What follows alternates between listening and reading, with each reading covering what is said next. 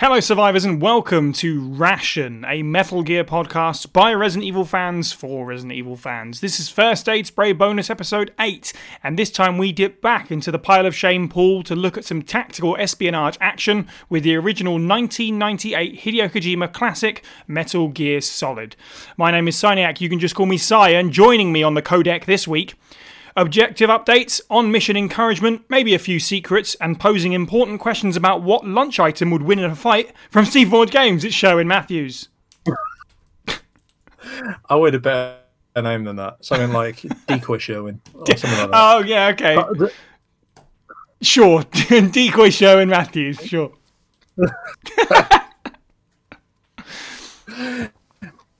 Took a 1-year course on Chinese proverbs so that he could sit by the phone with his exercise books from Cereal Box 64.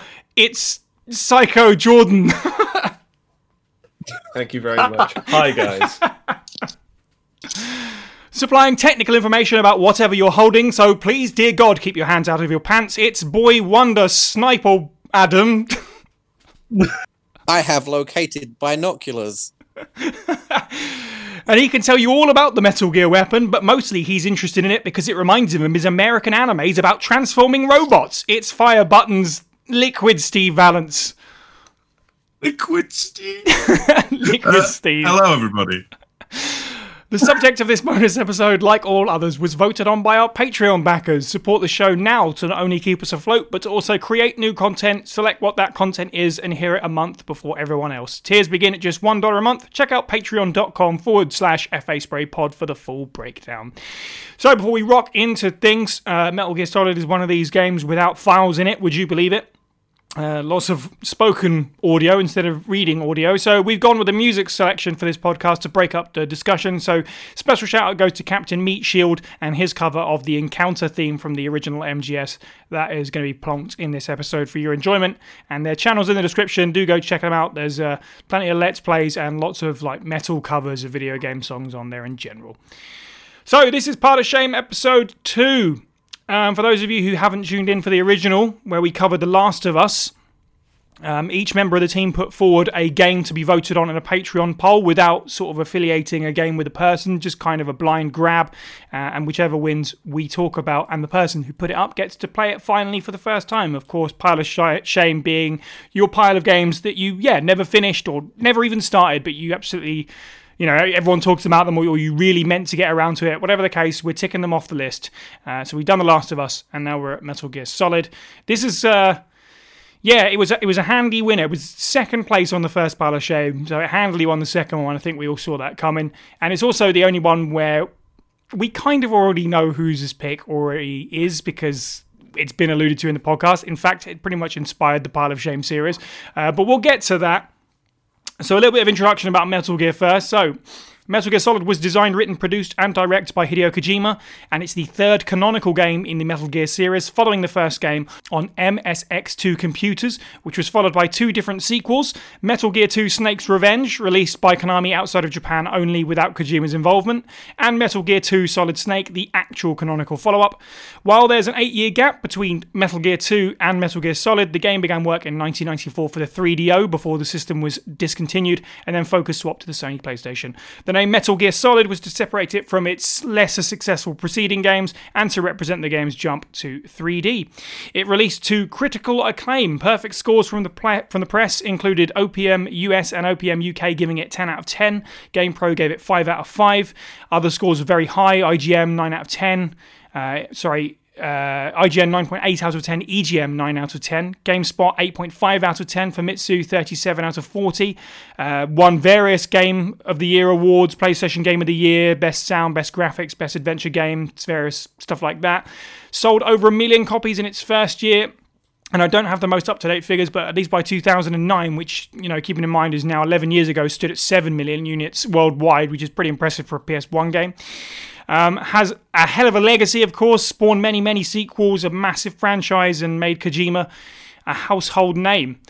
So let's go around and sort of talk about our first interactions with Metal Gear as a franchise, and in particular, Metal Gear Solid. Steve, what was your first involvement with MGS? This one's a weird one for me. It was a schoolyard thing. Like, I'm the big Resi fan, and at school, even though I'm, 14 at this point. People are talking about, this new game. And I'm like, oh, yeah, what is it? And this friend of mine who always had an obstinate revulsion of the Resident Evil series literally thrust the copy in my face and said, I'm not going to tell you a thing about it. Play it over the weekend and tell me how it be. And that's how it went, really. It was just a case of like, you like Resident Evil so much, try this. And it was a fun time. I genuinely enjoyed it. It was your first. I'm guessing with a lot of people, including yourself, was your first Metal Gear. Yes, 100%. It's I had no idea of the past knowledge. Obviously, there's like this little backstory documents in the game that I didn't see until I'd already beaten it a couple of times. Mm-hmm. But yeah, played it over the weekend, gave it back, and then bought my own copy. It's a fairly humdrum story, to be honest. Sherwin, what was your first interaction with Metal Gear Solid? So I didn't play it when it first came out. My first interaction was someone bought me for one of my birthdays. Is it Special Ops, the blue cover version they did a little bit after that? Which is really you mean kind of a bunch. Yeah, it's basically a bunch of the tutorial missions more than anything else. Someone bought me that for my birthday, even though I'd never played Metal Gear Solid. I guess they thought it was a full game or whatever. Unfortunately for them, it had the wrong disc in the box. It actually had the original Metal Gear Solid in the box. On the plus side, for me, excellent. It actually was the game, so it was something I could actually play. But it did mean that I then spent about an hour when you get to the point in the game where the commander says, "Yeah, okay, so look at the frequency on the back of the box, and then put that into the codec." So I'm basically sitting there going, "No, just slowly adjusting a dial, eventually trying to find the connection because these are the days before the internet, and that wasn't really a thing." That's incredible. Yeah, that's my interaction, my first interaction with it. Jordan, what's your MGS story? Well, for me, with a lot of PS1 experiences, because I didn't have a PS1 until maybe about 2000 or so, a lot of the experiences I had with some of the biggest games and some of the not so biggest games from that system were around other people's houses, whether they were friends, whether they were relatives. I'm pretty sure that I first played Metal Gear Solid through a demo at my cousin's house, and he had so many different demo discs, so I experienced like half the PS1 library just through demos, and that one stuck out with me. Like it was stark to everything else because it's a game that is, especially in that opening segment, if you are not initiated and you've not played any game like it can really kind of punish you and it can kind of shock you, but in a way that makes you obviously compelled to kind of continue. In much the same way that Resident Evil obviously is quite punishing. Survival horror is something out of nowhere if you've never played anything of the sort before. And so it always stuck with me, but for whatever reason, I didn't get my hands on it for years. I would pick up the other games, the sequels, Metal Gear Solid 2, Metal Gear Solid 3, at 2 different intervals. I tried playing those, trying to see if I could just kind of jump in then, because again, they're both well regarded as well. Probably is by that point, it's already quite deep into the story. You really do need to kind of have that experience of Metal Gear Solid as a springboard for the rest of the series. Finally got around to playing it proper in 2008 when Metal Gear Solid 4 was on the horizon, and it was like, this is the perfect time to actually get in. If there's no other time other than now to get in to the series. And so that's when I jumped in and absolutely loved it. It was everything that I thought it was going to be from the demo. It remains one of my favorites. Fantastic. Adam, what's your first Metal Gear Solid experience? For Metal Gear Solid, I was definitely waiting for its release. I was aware of it beforehand. I think I had found out about it from, I couldn't tell you which magazine, maybe probably the official PlayStation magazine back then. So I was kind of on the hype train for when this released. I was pretty much at the perfect age. I think I was about 16 or 17. So it was perfect timing for me to play this game, being like super into video games at that point. My first experience, though, is with the original Nintendo Metal Gear, which my older brother had purchased. because he was a huge fan of Aliens and it had Michael Biehn on the front cover. Yeah. And I mean, he didn't know anything about it, obviously, because no one really did. But I remember that game. I was probably like 8 or 9 when I played that, and that was just punishing because I didn't understand it at all, like the whole kind of stealth gameplay. So, and as Jordan was saying, if you're uninitiated with the idea, this is definitely a punishing game. Metal Gear Solid. If you try to run and gun it, which is, you know, as we'll get into it, it's definitely a very groundbreaking game for when it came out. Yeah, it's weird because in some ways it sort of reminds me, and I guess this happened a lot around this era, but it reminds me of Final Fantasy VII because, yeah, it's a game with previous installments, but this is when it blew wide open. The jump to 3D, they're both considered sort of genre-defining, introduced the series to a lot of people. So a quick succession of FF7 and Metal Gear and all that it's weird how that's all connected in my head. Which kind of would have been sort of what I was playing-ish around the time. I mean, I was aware of Metal Gear Solid from magazines and stuff like that, but I just never had the opportunity to play it, and that's why it was my pick. My first actual interaction with the series is MGS3, because it was new at the time, and I had a couple of friends that were already established fans of the series. Not that I had known that up until until Snake Eater sort of was arriving, and I was like, oh, okay, I didn't know you were fans of this, and they were all excitedly talking about Snake Eater, and they played through it and whatever. And I was like, yeah, I'm going to borrow that and give that a try. So that was my first Metal Gear game, which is, you know, not a terrible one because it's a prequel, so you can kind of start there. But in terms of the gameplay, it's very much, yeah, I imagine all the MGS games are like this. If you do just try and run straight in, it's going to end badly. Because I remember really struggling with MGS3. I made it through the whole game eventually, even if I had to put it down several times along the way. One such point in the game being where you fight the end. Purely by accident, you know, you leave the game and come back to it however much time later, and he's died of old age. That happened to me purely by chance. Didn't even know that was a thing, so that's my sort of strong memory of playing MGS3. But this is my first time playing MGS1. Other than that, I have messed around with the Metal Gear. I think it was the NES version, not the MSX version, with a friend a few years ago because he was collecting NES games.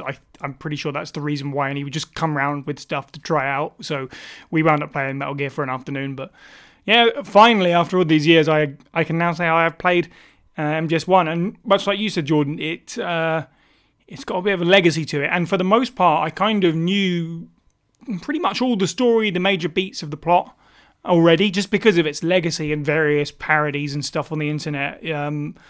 And you actually get to play that out. It's pretty cool. We'll talk about the story when we get there. I think most important is, Adam, as you alluded to, the kind of revolutionary gameplay. In fact, Adam, why don't you start us off? How do you feel about the gameplay? What was it like for you adjusting to a much slower pace of game than perhaps you were used to at that time? Yeah, it definitely took some getting used to, but I just remember being blown away immediately right from the get-go. Mm-hmm. Just the sheer scope of what you can do in the game. You know, I was saying we did a stream of it on Boxing Day, and I was saying at that point that it seems average for a game nowadays to have that level of kind of interactivity, but at the time it was completely mind-blowing. Mm-hmm. Just the options and the additional cutscenes that you could get if you did certain things, and being able to play the game in several ways, being able to enter the base in several ways. Things like that were just not a normal thing in games. It's right. Something I think we take for granted nowadays. But it was just... And as Sherwin said, with the lack of the internet, you really felt that you were discovering things, you know? Mm. You were like, oh, I've been, you know, entering through this way the whole time because that's just how I did it the first time. And when you play a game, you expect that's the only way. And then you find something else. It's like a special little secret. it's really. I just remember just being completely engrossed by the gameplay, and I know it's dated now, and people have issues with the controls somewhat, and Snake can't throw a grenade to save his life, but really, it was just. I don't feel like I'm gonna have anything bad to say about it because it was just a perfect gameplay experience for that point that I first experienced it. Yeah, I think you hit something that I definitely wanted to talk about, which was the multiple ways of coming at things. That like literally the first time that comes up is the second screen of the game, I think it is, where you're entering the base. Where there's two ways into that. Like immediately, it's giving you choices like that. This isn't just going to be a kind of straight run thing. There are choices and ways to do things. One of which being, and as I say, I knew a lot about this before I played it because of the massive legacy of the game and stuff like that. But when it gets to the part where you have to do some backtracking, and I thought, the cardboard box is a funny and useful thing, but it actually, there are multiple ways to use it with the backtracking. That kind of when I was looking up, okay, what's the quickest way to get back to this area that I need to, because I couldn't remember my way. Just get in the truck as a certain box because it's got a delivery address on it and they'll take you there. Even in 2020, I was like, what? That's a brilliant idea. And what I really, really appreciate, like more than anything, is that the game never holds your hand through any of that. It doesn't tell you absolutely all of these things that you can do that are like, it never tells you. There's probably things people still haven't found about it that if you do a certain, right, like absolutely. It really is such in-depth, like big brain, galaxy brain thinking about like lay on the ketchup packet or hide under the bed or just wait. Or punch Meryl, put the box on, get the special edition piss box so that you can outsmart the wolves. Stuff like that. Brilliant. Just Literally did not know about that until literally 4 days ago. Yeah, exactly. There you go. Steve, how do you feel about it? It was me and Jordan that were just like, Steve, get done. Steve, how do you feel about the overall gameplay? I'm worried about Adam's kinks, but generally, it feels so like even now. All right, okay, we're going to say the word dated like a million times, but it still feels cool. Like the unobjective term that is cool, where you can just like slink around, press yourself against a wall, peek around corners, knock people out. In this game you can't drag bodies off and hide them, which is because they just disintegrate into rations and ammo packs. But it's still really fun. Like you don't realize it at first, but you can literally stick C4 onto soldiers' backs, let them walk up, and then blow them up next to the mates, taking them all out. Like, what game lets you do that? It's just insane. And then obviously, you can get weed on in a cardboard box to the chagrin of your own psyche. But no, I think it's weird. I don't know why many games don't try and ape its inventory system. Well, there's basically two active slots, isn't there? It's like the item and then the weapon. But it's so direct and straightforward. Like, I appreciate that. The fact that there's so many different approaches to resolving puzzles in gameplay. Like, some items are overpowered, like, say, your thermal goggles and whatnot, and they replace the need for a mine detector or, the health-sapping cigarettes. But there's lots of ways to approach most problems, except for, like, the big obstacles like a electric-powered gas death floor that you have to shoot with a remote control missile. And I appreciate that. Considering in 1998 it had never been done before. I think we hadn't even reached like Tenchu yet, had we? So we can't approach stealth in a very I want to say almost free roam manner yet. Yeah. So the fact that this was a thing then, I can't put myself truly back in my own shoes, but I would imagine it still blew my mind enough because like I said, I literally bought this game like beating it from being lent to a friend and then smashed it for a good while. Yeah, I mean the inventory system. It's funny because I've heard various reasons why the PlayStation inventory, PlayStation controls are the way they are, with triangle, circle, X, and square, being yes and no. And I think the square is meant to be a map, and the triangle is meant to represent sort of perspective and stuff like that. And MGS just handled it perfectly, like you say, because the X is sort of like the legs, and that's how you're going to crouch and uncrouch. The triangle puts you into first person, so it is the head, and then you've got your two arms on the controls. So once you get your head around that, immediately you're like, okay, I understand that. And it only really, whilst I thought, they are clunky, and I remember when I went into this, I was like, okay, this is going to be clunky, because I remember playing MGS3 when it came out and thinking this is clunky, and I was struggling with it for a while. But once you get a couple of hours in and you sort of pick up the pace of how to do things, you can pull off some cool stuff without too much issue, and it feels good to do. Whereas like early on, you might be like scuffing around with various grenades and being like, oh, where's this and that? Oh, my inventory, what have I got? What am I holding? Once you get into it and you can pull off some cool stuff, it feels good. Feels rewarding, definitely. Sherwin, what's your general thoughts on the major part of the gameplay? I came to it a little bit later than everybody else because, as said, I didn't get it when it first came out and only ended up getting it by complete accident. But by that point, what's interesting is the gameplay didn't have as much impact with me as the rest of you guys have mentioned, purely because at that point I loved Tenchu Stealth Assassins. Right. And I'd played a whole bunch of Tenchu. So already had that idea of that sort of roaming around kind of stealth game sort of approach. So that wasn't really anything dramatically new there. And the same again with, I'd played Resident Evil, Silent Hill, and so on. So I was familiar with the way that you could approach things in different ways, get different cutscenes or whatever, and that would change your experience. But what I did really appreciate with this game was the small details. It is the sort of small breath coming out of a soldier's mouth when he breathes or whatever in the Arctic area outside. It is the dripping, like a drip effect on the water or whatever. It is the small detail that, cigarettes and they'll sap health, that sort of thing.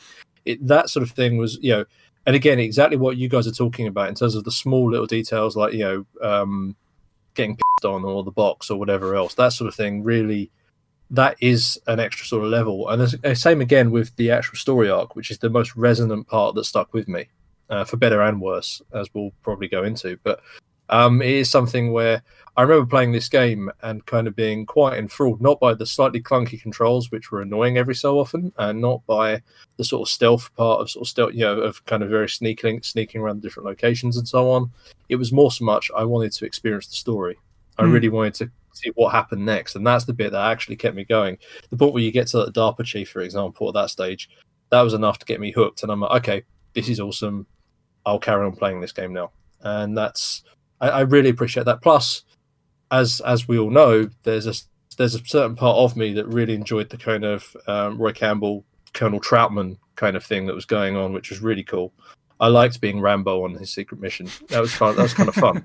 Yeah, there's definitely a lot of pretty clear through line to film. That's the whole Kojima thing, and we'll definitely talk about that. Even the simple stuff and the way that it looks when it's being done is what's cool. I always just think about the sort of camera of Snake pulling himself against a wall and then knocking on the wall to get attention. Something so simple, but it just, even today, it looks really cool.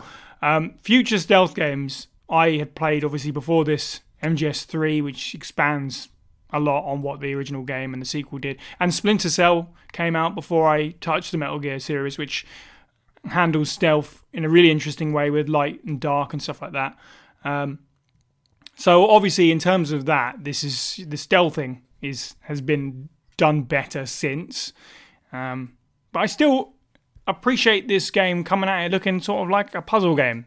It's funny that it's called Tactical Espionage Action to me, because there is more action than the other games that came before it, because 3D, it's just going to be virtuo of the costume jump. But I feel this more like a puzzle game than an action game for the most part. It's just about getting through one area, if you can, without making any alerts or quickly rectifying that mistake if you do.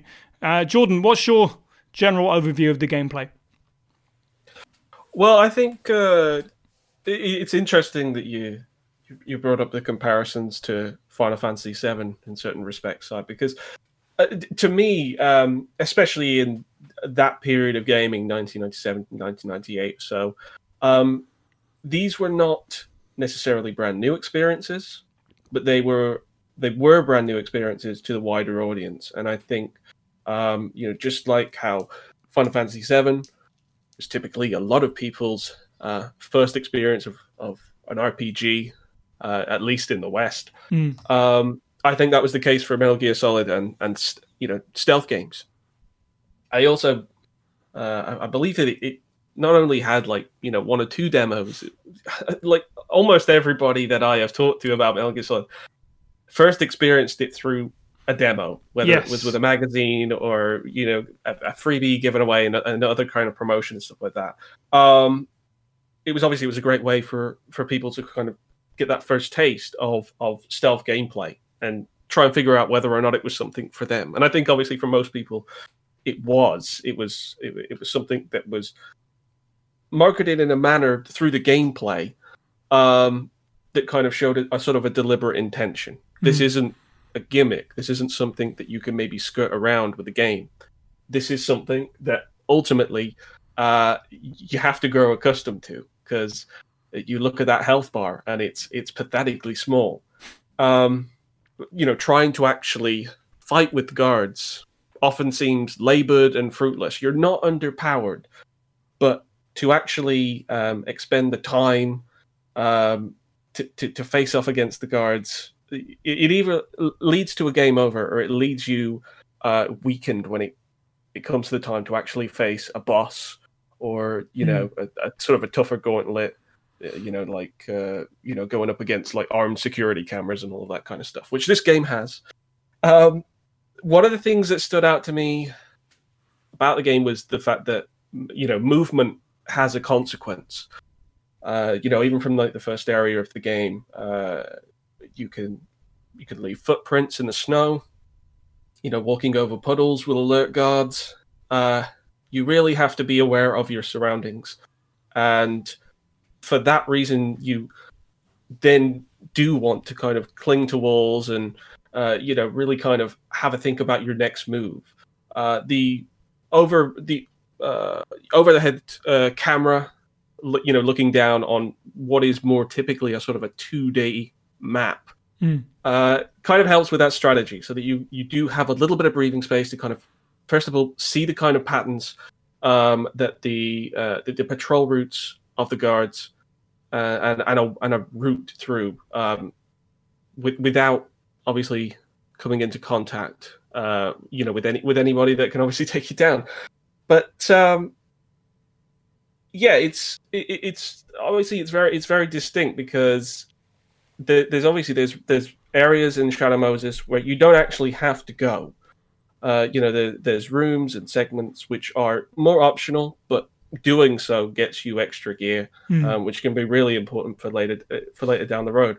But that was my biggest takeaway. There was just that movement had consequence. That was just not something I was used to in most games before Metal Gear Solid, and in a lot of games since then as well. It's sort of, it's more, especially with the advent of sandbox games, it was like, no, you can go anywhere. In Metal Gear Solid, you can go anywhere, but it often has a price. And, that really stood out to me. Yes, well said, I think. I went longer in the game than I probably was meant to without the thermal goggles, and had to go and find them. Because, they were in a room that I just forgot to go into or didn't realise was there, something of the sort. So, it's kind of funny that you mentioned that. And also on the subject of demos, I happened to catch this while I was sort of doing a bit of research. According to Wikipedia, and this has got a citation, prior to its North American release, an estimated 12 million demos for the game were distributed in the year of release, which is quite a lot indeed. So it definitely put it on a lot of people's radar, whether or not they actually went and played the game. It's one of those things that was like, and upon release, it was definitely like a big title, and Snake went up there with all these characters. I remember at the time kind of like seeing this bandana wearing, no-eyed soldier guy and the logo everywhere, which is funny to think, because Kojima himself said that they didn't really expect it to do particularly well. I looked into a little bit of sort of making of documentaries and stuff like that, and you can see them putting together the world of this game using Lego to map out all the areas and having a little camera connected to a TV so they could see what the player was going to see, and they would map that out all before they actually made it properly in the game, so they could have a fully fleshed out idea of what this area that was that they were crafting. It wasn't just a series of rooms and levels put together.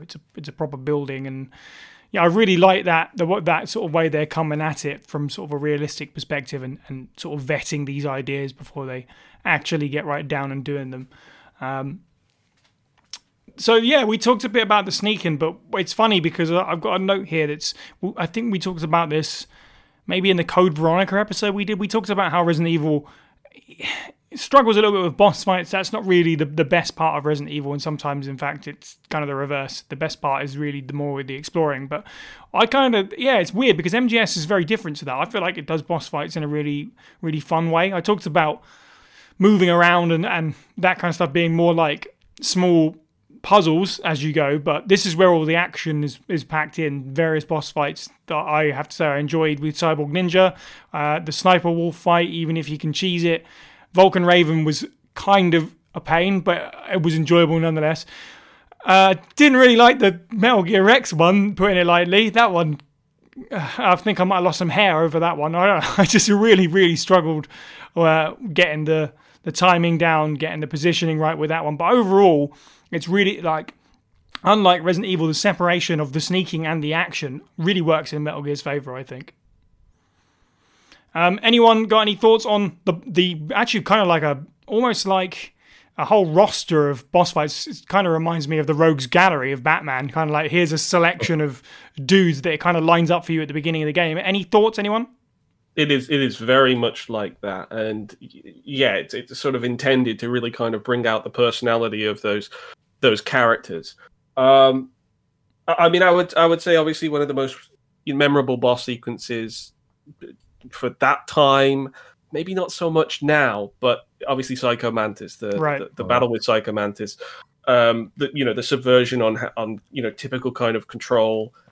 It's been sort of parodied, imitated ad nauseum now in the industry, but this was one of the kind of trailblazers with this kind of aspect of the game exceeding even the screen or your own controller, like having to actually get down and start to interact with the system again in the midst of something like that. It's a big surprise. Like, there's so many different flourishes throughout the game that are an experiment with the gameplay system that it has, plus the typical game experience that people have. That just about all of the bosses are memorable, but that one in particular obviously sticks in a lot of people's minds, and it's understandable why. You've got to make sure, of course, that if you are playing it, that you have some save files on your memory card and maybe use a controller that has rumble. Otherwise, a lot of the impact gets lost. I remember playing this, obviously, on the PS3 back in 2008, and I had a 6-axis controller, which, if anybody remembers, the 6-axis, for whatever reason, had no rumble. And sticking that controller down and then remembering that it didn't have any rumble was one of the most pathetic experiences I've had in gaming. Because nothing happened. But yeah, that's the one. Psycho Mantis and go weird flex, but okay. Exactly. Yeah. Exactly. But yeah, that's the one that sticks with me the most. Yeah, it's one that you talk to people now, especially younger people that have no idea, and they're like, "Wow!" Even still, people are like, "Wow, that's so cool." When I played it, I played it with my wife around, and she'd never played the game or really seen it that much before. She had no idea about the sort of save data thing. When I told her, I didn't get any fun save data ones, unfortunately. I did get the rumble, but I didn't get any save data because my PS1 memory card is just all Resident Evil games, unfortunately. So there's no Konami in there to pull from. But nonetheless, that's the case of it. Steve, any standout boss fights for you? This one's a weird one because I feel like they're all in their own little way iconic now. Mm-hmm. Like even something as simple as the Revolver Ocelot fight, which is just running around a square room while a dude tries to kill you with a bouncing revolver. But for me, actually, I think it may well be your hated boss fight of Metal Gear Red. Like, because it's hard to pay off on building up this death machine for so long, and you have to trawl over this thing for a good 30 minutes before you fight it. And then it is a proper throwdown. And if you don't like do your codec calls for a bit of advice, you could be a bit struggling with its machine guns, its rockets, its ray gun. It's a pretty daunting task. And then you just realize, just run at it when it's firing rockets, and then run away when it isn't, and belt it in the radome. But until you know that, it's an ordeal. It's massive. The music's bombastic, and all the while you've got like Liquid completely chatting nonsense at you, which is something you hadn't had at the time, where bosses literally are like, for want of a better term, crap talking you the entire time. It used to be like some big strange shaped monster blasting things, or has got a glowing eyeball. I mean, I love Birkin as much as anybody, but he wasn't a very chatty fella, was he? Whereas these are all quipping one-liners. Like even the more cutaway, I want to say more cardboard cutouty bosses like Vulcan Raven, but even then, that's like a really tense, almost stealthy battle in a freezer. They're all I really enjoyed the second nice DNA. I really enjoyed the sort of cat and mouse Vulcan Raven fight with the missiles and stuff. The tank one was the one that I struggled with, but the actual boss fights is good fun indeed. Sherwin, any standout boss fights that you remember? I think you guys have already hit the nail on the head, really, by saying they're all memorable in their own way. I think for me, again, the big hit that Metal Gear had with me was the theme, the whole thing. Whether you're sort of sneaking in outside of the base, that very kind of all cold tones, everything feels very Cold War-y, kind of Arctic kind of level, that sort of feel to it.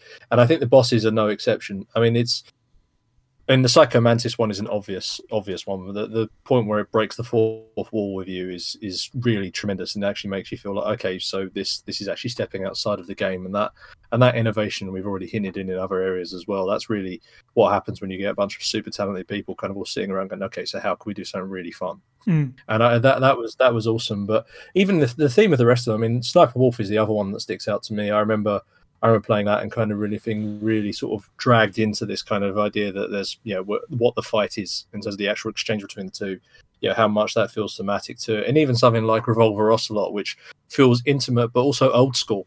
It kind of feels like it's no frills. It really is kind of this simple kind of this very simple thing, but that fits what the character is, compared to any of the other bosses. Right.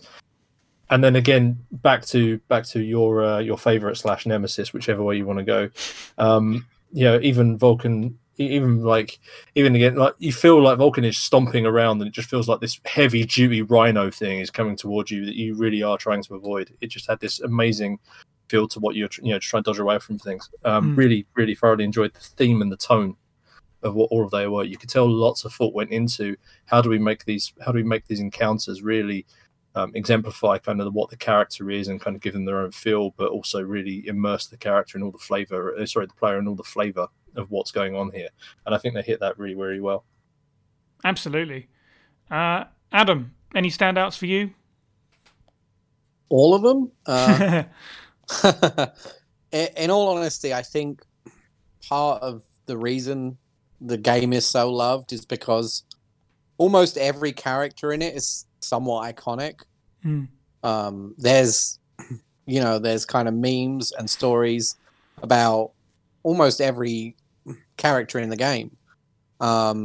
They did a fantastic job of creating a set of bosses that are all kind of standout in their own way. None of them feel samey in any way when you fight them. I just think they did a great job. Obviously, we've all said it, Psycho Mantis, it's like the enduring boss fight of the game, and not necessarily for the fight, but for the sort of lead up to the fight, which is funny because everyone's like, oh, Psycho Mantis, but none of them are actually talking about the fight. They're just talking about the gimmick, which isn't a bad thing. It's great. It's awesome. For me, I love Revolver Ocelot. I love it's a simple fight, but it's just cool the way, the kind of standoffishness between the two of you. I love the environment, all of like the tripwires around,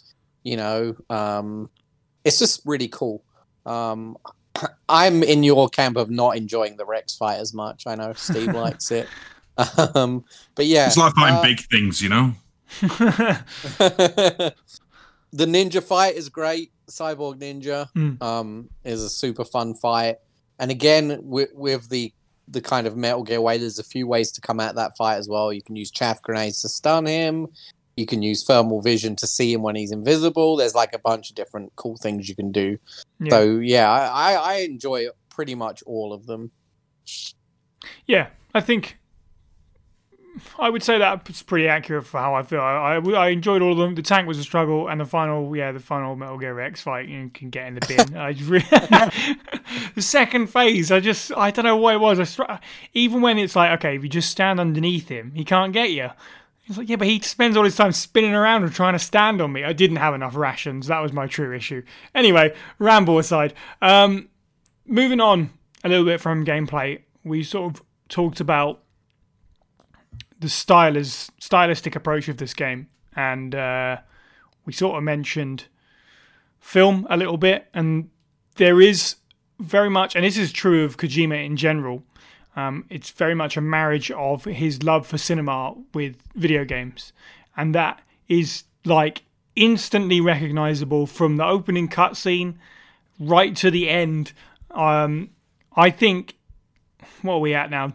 22 years after this game, I was still, visually, obviously, it's going to look a little bit worse for wear.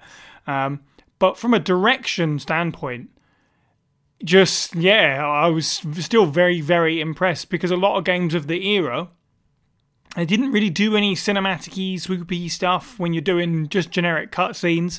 Really, it's a lot of mid-shots of characters talking to each other and the occasional close-up. But this one is, it feels like there is a cameraman in the game doing all these cool, crazy things, swooping around the characters, doing over-shoulder shots, just constantly. Every shot is something interesting to look at. There's no just, this shot just exists for the sake of getting this information across while these two guys are having a conversation.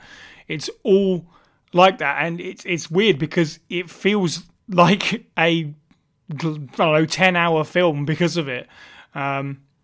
Even all this time, I was really impressed with the general direction. Yeah, okay, the visuals are a little bit scratchy, but I kind of love the PS1 look and the polygonal look. Steve, what's your thought on the visuals and the direction? I was going to pick up on this. This is 1998, and we've got animation. Okay, their heads wobble when they talk. That's right. A bit weak. But the actual animation movement of the characters and stuff, there's some scenes where you can actually see the emotion on these flat polygonal bodies, despite the fact they are literally just like, barely textured shapes in the shape of a lab coat and a dude in a muscle suit. Like Sniper Wolf's death scene, when we did it on the stream, I went back and watched it a few times for this podcast. It's still like stunningly animated for the time, especially like it blows our beloved Resi out of the water. I'm sorry. It does. Yeah, you've got Snake and Otacon literally conveying their different like emotional pitches of grief and stuff, and it's not just a flat static shot. You got constant cuts of different angles, just like you said. Like you got pan-ups, you got swooping shots. This is stuff you don't see at this point in video games. I think that's part of the reason why it's held up so well. Obviously, as you said, Kojima's love of film shines through. Yeah, because he's literally just probably pinching shots left and right from all the films. Almost certainly. But it works phenomenally so. Even the first-person stuff where it forces you, it's always like, there's always enough little bit of interest. You can't quite see everything, but enough to get your interest, like when you're being interrogated on the table or you're looking through the vents. I've got literally zero complaints, which is pure fanboy nostalgia ringing through. I totally admit. But yeah, it's weird. That recent retread is like showing me just how ahead of the time it was, or a trendsetter it was going to be. When I was playing this, there's a portion close to the end of the game where it asks you to swap disc, and I was with my wife and I was like, "Oh, that's funny." I figured we were pretty close to the end of the game, and she said it's probably for all those cutscenes taking up a lot of the disc. She's half right, because there's a lot of audio, But there isn't any cutscenes, really. You know, the only cutaways you get is to live action footage, which is kind of nice and different. It's an inspired idea to cut to actual real life footage of stuff like scientific labs and all that. But I think the absolute best thing from a visual perspective of this game is there's no cutscenes. Everything is done in engine in 1998 of all things. Okay, yes, cutscenes probably could have helped possibly the look of the game. You know, back then they were quite ropey. But for the immersion of the game and feeling like a film, every game now doesn't, you know, you don't really get cutscenes, full rendered, you know, motion video anymore. Everything tends to be done in engine these days. Metal Gear Solid was doing it in 1998. That just like, when I stood and thought about that, I was like, oh, yeah, there hasn't been any, basically. Like, absolutely love that. And yeah, okay, because the expressionless models are a bit silly, but it really does help everything it glues everything together, the lack of FMVs. Sherwin, how do you feel about the direction and the look of the game? Yeah, I think Steve was very much spot on. I think it's worth obviously going. Let's go back to that time.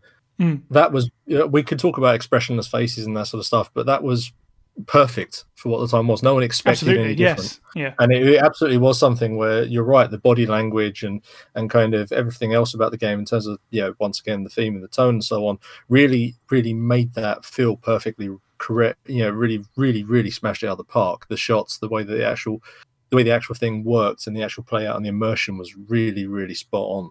It was something where you started playing this game, you immediately got dragged in, just like you trying to break into the bases, you breaking into the game, and now you feel like you're sneaking around the game, trying to find out its secrets and kind of find out what the game is. You're almost actively participating in it, especially when the game then breaks the fourth wall. It's you versus your PlayStation. That's kind of the feel for it, and it's got this wonderful, wonderful feel to it, which I think really sort of did it. Just a side note, it's interesting. If I have one criticism about this game, because and it's worth pointing out, I think this is, of all of the Metal Gear games we've seen, that I think for me this is the perfect one. This is the game which I think which gets it just perfectly right in terms of the balance of scenes where the player can't actually interact or can't actually play versus has to sit there and watch sort of scenes play out and so on, or has to sneak around versus actual combat scenes and the feel and the thought that's gone into it. I think this is the perfect game of all of the series. But if there is one criticism I have, is I do remember plugging in, switching disc, exactly the same thing as what Mrs. Sai came up with, which is, it's because we've just gone through a whole bunch of this thing. There's an awful lot. So now I'm switching over game, much as you did with any of the Final Fantasy titles. And that second disc is painfully short. It's just really, really short, which felt very anticlimactic. I mean, obviously the story is building up to what it's building up to. It doesn't necessarily feel like there's anything there, but I do distinctly remember going, all right. Okay, I was expecting it to be quite a long disc because I'm used to these other titles which do the same thing. So then switching over to that just felt kind of a bit. This feels a little bit slow, but then at the same time, I don't think that's necessarily to the game's detriment. Now the game feels well paced for what it is. That's more just an expectation thing or entitlement thing of I'm used to games having a sort of roughly the same sort of size discs. So that's just purely a potential hardware thing versus anything else. But no, it's exceptionally well put together. It's really well and it's really efficiently done. And I think you're right in terms of thinking about how there's no cutscenes. Cutscenes for me, when you go to sort of program FMV or whatever, really just break you out of any immersion in the game. Yeah, they rip you out as much as it is when you're Leon running through the sewers and get eaten by an alligator or whatever else, and you realise, oh wow, I was holding my breath because I'm trying desperately not to die throughout all of my Resident Evil experience until that point. As soon as you die, you kind of go, tension's left my body. Okay, let's start back up again, and then you have to sort of slowly build to that. It's the same with cutscenes for me. You have to be very careful in terms of how you actually do them, and not jumping away to something that's sort of completely different in terms of format, and you kind of sit down and kind of relax. For me, is perfect. So I can't fault it at all. Jordan, how do you feel about this game visually speaking? Well, I consider it, easily the best looking game on the PS1. One of the best looking games of the generation. And I wouldn't even say that that's necessarily coming from a point of nostalgia, because yes, while I did play this around the time that it came out through, a demo, that wasn't really the best representation of what the visuals were going to be offered throughout the rest of the game. And to be quite honest, I just had a different kind of appetite for visuals back then anyway. It's taken a long time for me to actually kind of come to this consensus. But every time I come back to Metal Gear Solid, I just have a look at the technical details of it, combined with the console that it's on. I'm probably maybe a little bit more critical of PS1's visuals and technical power than maybe some other people are, and that might just be coming from a bias that I grew up with N64, and I mean that ain't no peach either. But still, there's certain things that can often hold PS1 games back. It has a very prominent issue with texture warping. And dithering is often a trademark to, offer some kind of rudimentary shading technique. Typically, these are, things that I don't really like in games, or they are things that can't be circumvented properly. But I think that, Kojima and his team were able to get something quite marvelous out of the technical side of the PS1 to kind of produce something that is so drenched in detail. And the texture warping in particular is not kind on heavy detailed textures, and bear in mind we're going down to the pixel level here, so nothing can be wasted, and nothing is wasted with this game. Some of the environments that you're going to be moving around in over the course of a few hours just don't have any points where they feel bare. It's obviously it's contained within that resolution. You can't necessarily retain all of that detail if you were to up-res this through an emulator or different ports or stuff like that. But I think as that experience, especially on a CRT, it looks just fantastic. There's not really any flaws that kind of come out, and it makes you forget about the lack of detail to the faces. And it's just so funny because it's a game that obviously has so much talking, not just in codec, but in those cutscenes, those in-engine cutscenes, of course. And it never distracts. The game is treated in a very cinematic fashion, in a responsibly cinematic fashion, and it knows what it wants to be. And you mentioned about the fact that it feels like there's a cameraman there, which is a perfect way of describing it, because the shots feel organic, and they feel in relation to a story, not necessarily just a device for progressing the plot, as you might get in a typical game. This game could have easily have been that the story functions happened using the game's regular camera, just overhead with some text boxes. That would have passed. That would have been fine for the time that it came out. There was nobody that was demanding this kind of level to it. But the camera shots are beautiful. They're fantastic. And I mean, I've often felt that Metal Gear Solid has a lot in common with the film Die Hard. And in that film, there are just so many claustrophobic shots where it's close up on the characters. It's really kind of emphasizing the point that John McClane is stuck in one location, and he's limited to where he can move, and how he can face everybody. And that's the same thing with Metal Gear Solid. The camera shots used really make you feel like you're right in the lion's den with Shadow Moses. You've got a long way to go. You've come quite far. You don't really know where it all ends, even though this is all just taking place on an island. Entering every room and the cutscenes that follow make it feel kind of harrowing because you don't know exactly where you're going to go. So, I don't want to call it perfect because I will really be showing my fanboy then. But I do think that it still stands up now. You have to obviously look at it through a particular lens. As I say, you couldn't necessarily take all these assets and just up-res them, and it's magically the same. It obviously isn't. But for 1998, it was blowing things out of the water, and what has obviously come since in gaming is in part in credit to Metal Gear Solid and what it changed about the game. I love the term responsibly cinematic. It's actually, You're right. It's not. Well, we can do anything we like with the camera. You know, it's organic is the other word used. Wonderfully said. Adam, are you going to show your fanboyism? Is this perfect visually for you? This is a masterclass for me in camera work. It's something that I didn't appreciate when I first played through it because of my age. But I feel like the camera's almost perfect in this game, both in cutscene and in game. Right. It creates such an experience. You know, I think when people talk about Metal Gear Solid, it's a for want of a better word, because it's a bit of a pun, it's a solid game. It's definitely super solid, but I think what makes the game the kind of phenomenon that it is the art direction and the cinematography of it. It's just, it's perfect for me.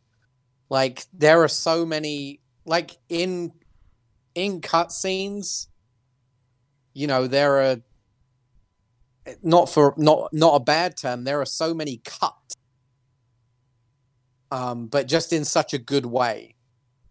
You know, like, there'll be parts where when you're, like, talking to the DARPA chief,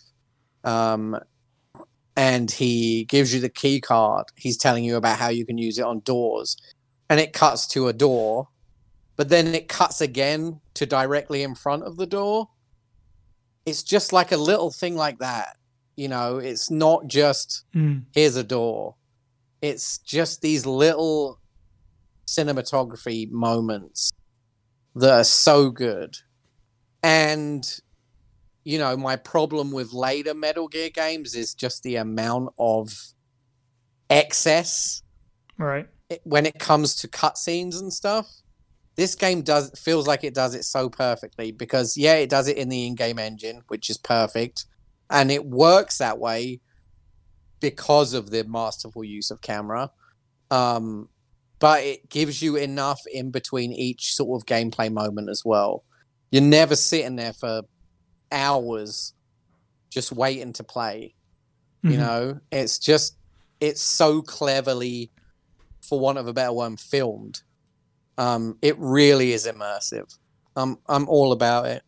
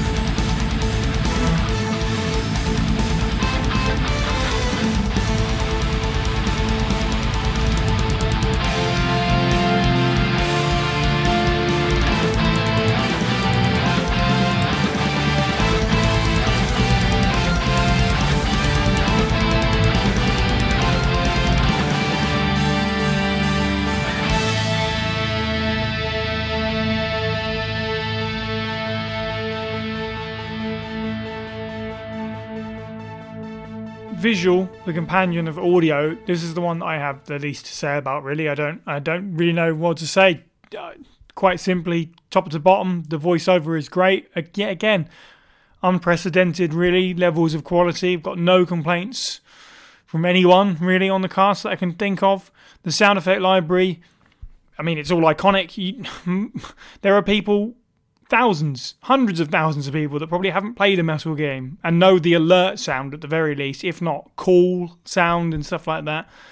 The only other thing is the soundtrack is not overly expansive. I'd feel like the boss theme gets a little bit repetitive by the end, perhaps, as an argument. But for the most part, it's very well utilised, and the music itself is brilliant. That's basically all I have to say about audio. So to that end, Adam, do you want to carry on talking about the game from an audio perspective?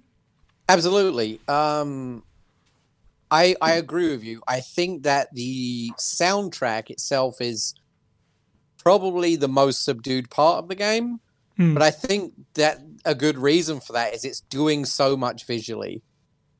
This game is doing so much visually that it needs to kind of settle somewhere. And I think the soundtrack is pretty subtle in that regard. As for the rest of the audio, like you said, the voices are all top notch. Absolutely great voice work. You know, some of the lines are a bit but you know, for a Japanese game to translation is really well done.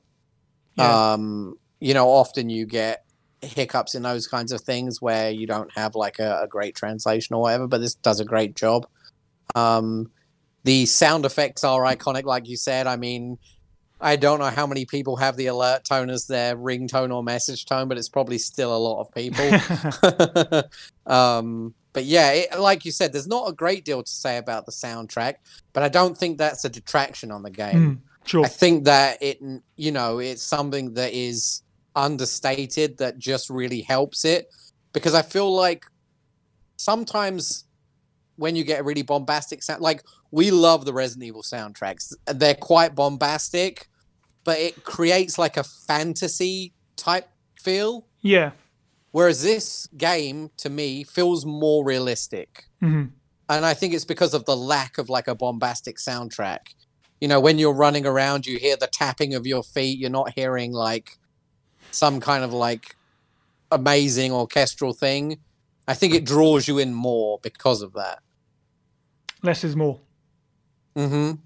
I think I've read that Kojima said the only thing really, well, the main thing that he wanted to improve on in the sequel was the audio. So obviously he felt sort of similarly in the sense that it was probably the lacking part. But I would agree it's definitely not to the game's detriment at all. Steve, what are your thoughts on the audio department?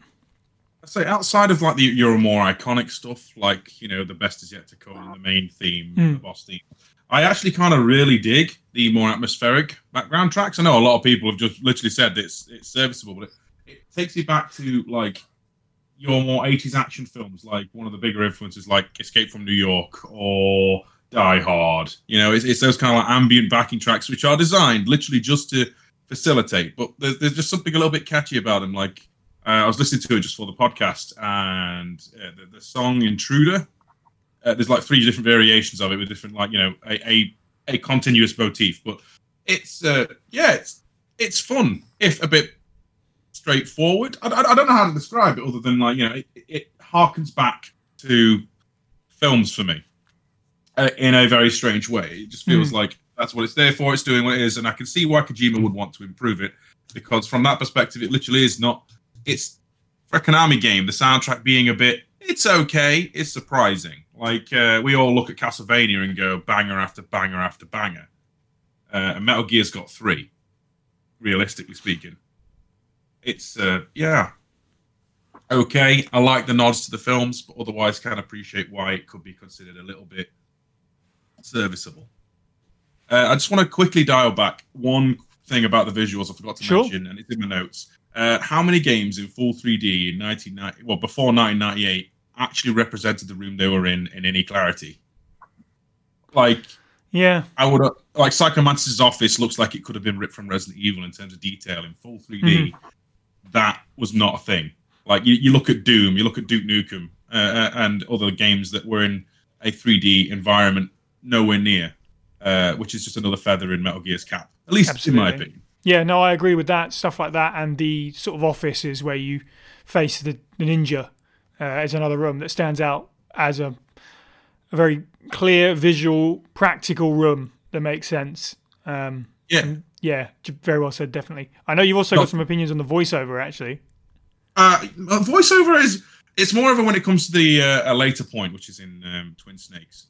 Mm-hmm. But I suppose we could touch on it here in that it's a lot stronger in 1998 than it is in 2002. Oh, interesting. Despite having mostly the same cast. Mm-hmm. I would argue this is David Hayter's best interpretation of Snake, and I know why he doesn't do this version of the voice anymore is because it apparently hurts his throat something bad. But later on, he sounds like he's eating charcoal or caramel at the same time. It just doesn't have the same bite to it, you know. Yes, yeah.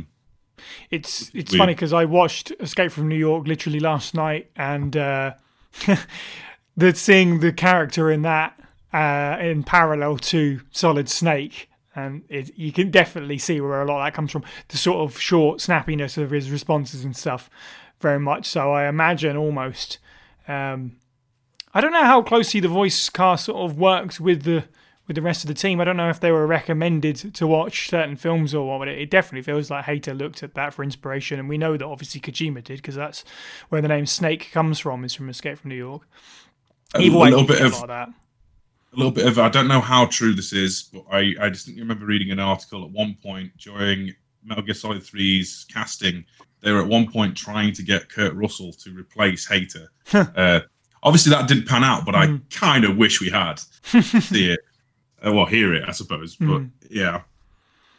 Sherwin, what's your opinion on all of the audio in MGS?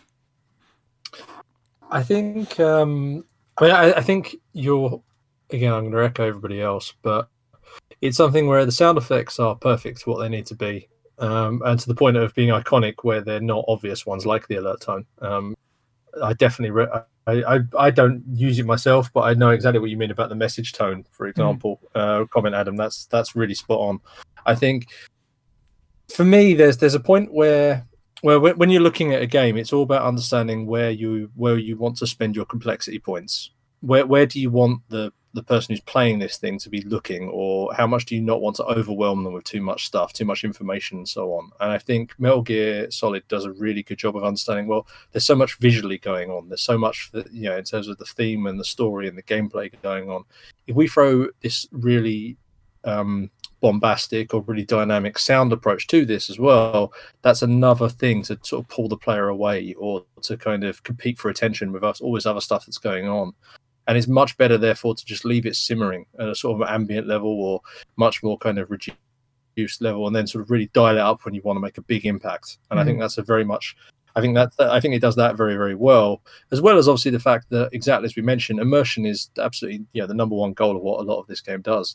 And not having sound, or the sound is it's the soldiers walking around, its footsteps. It's kind of something very, very low kill. That really draws you in again, because one thing, much like when I talked about the cutscenes, soundtrack generally tends to break you away from things, or unless it's really building a theme to it.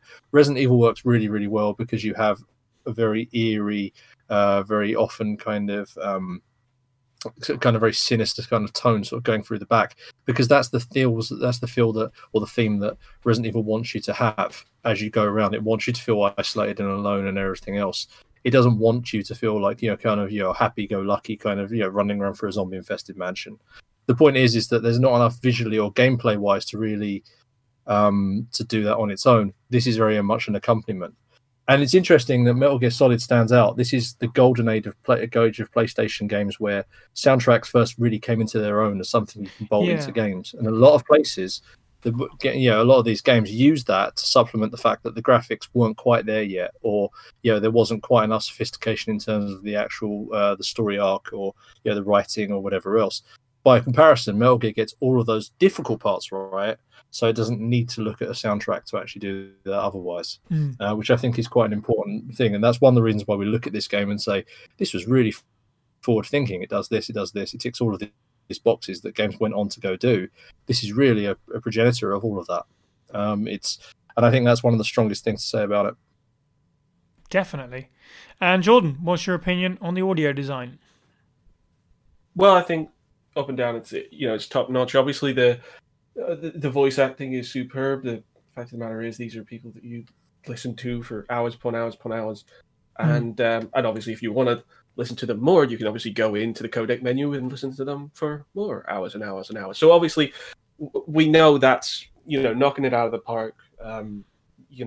The cast is fantastic, especially those that obviously continue throughout the rest of the series. In many ways, they are completely irreplaceable voices. They are those characters now. With regards to the rest of the audio, it is very delicate with its soundtrack. It's interesting because I never looked at it that way, and until you mention it, that it is a little bit understated. And obviously, one thing that isn't necessarily understated is the fact that because this is a stealth game, it has to treat the audio in a manner which it impacts when it needs to.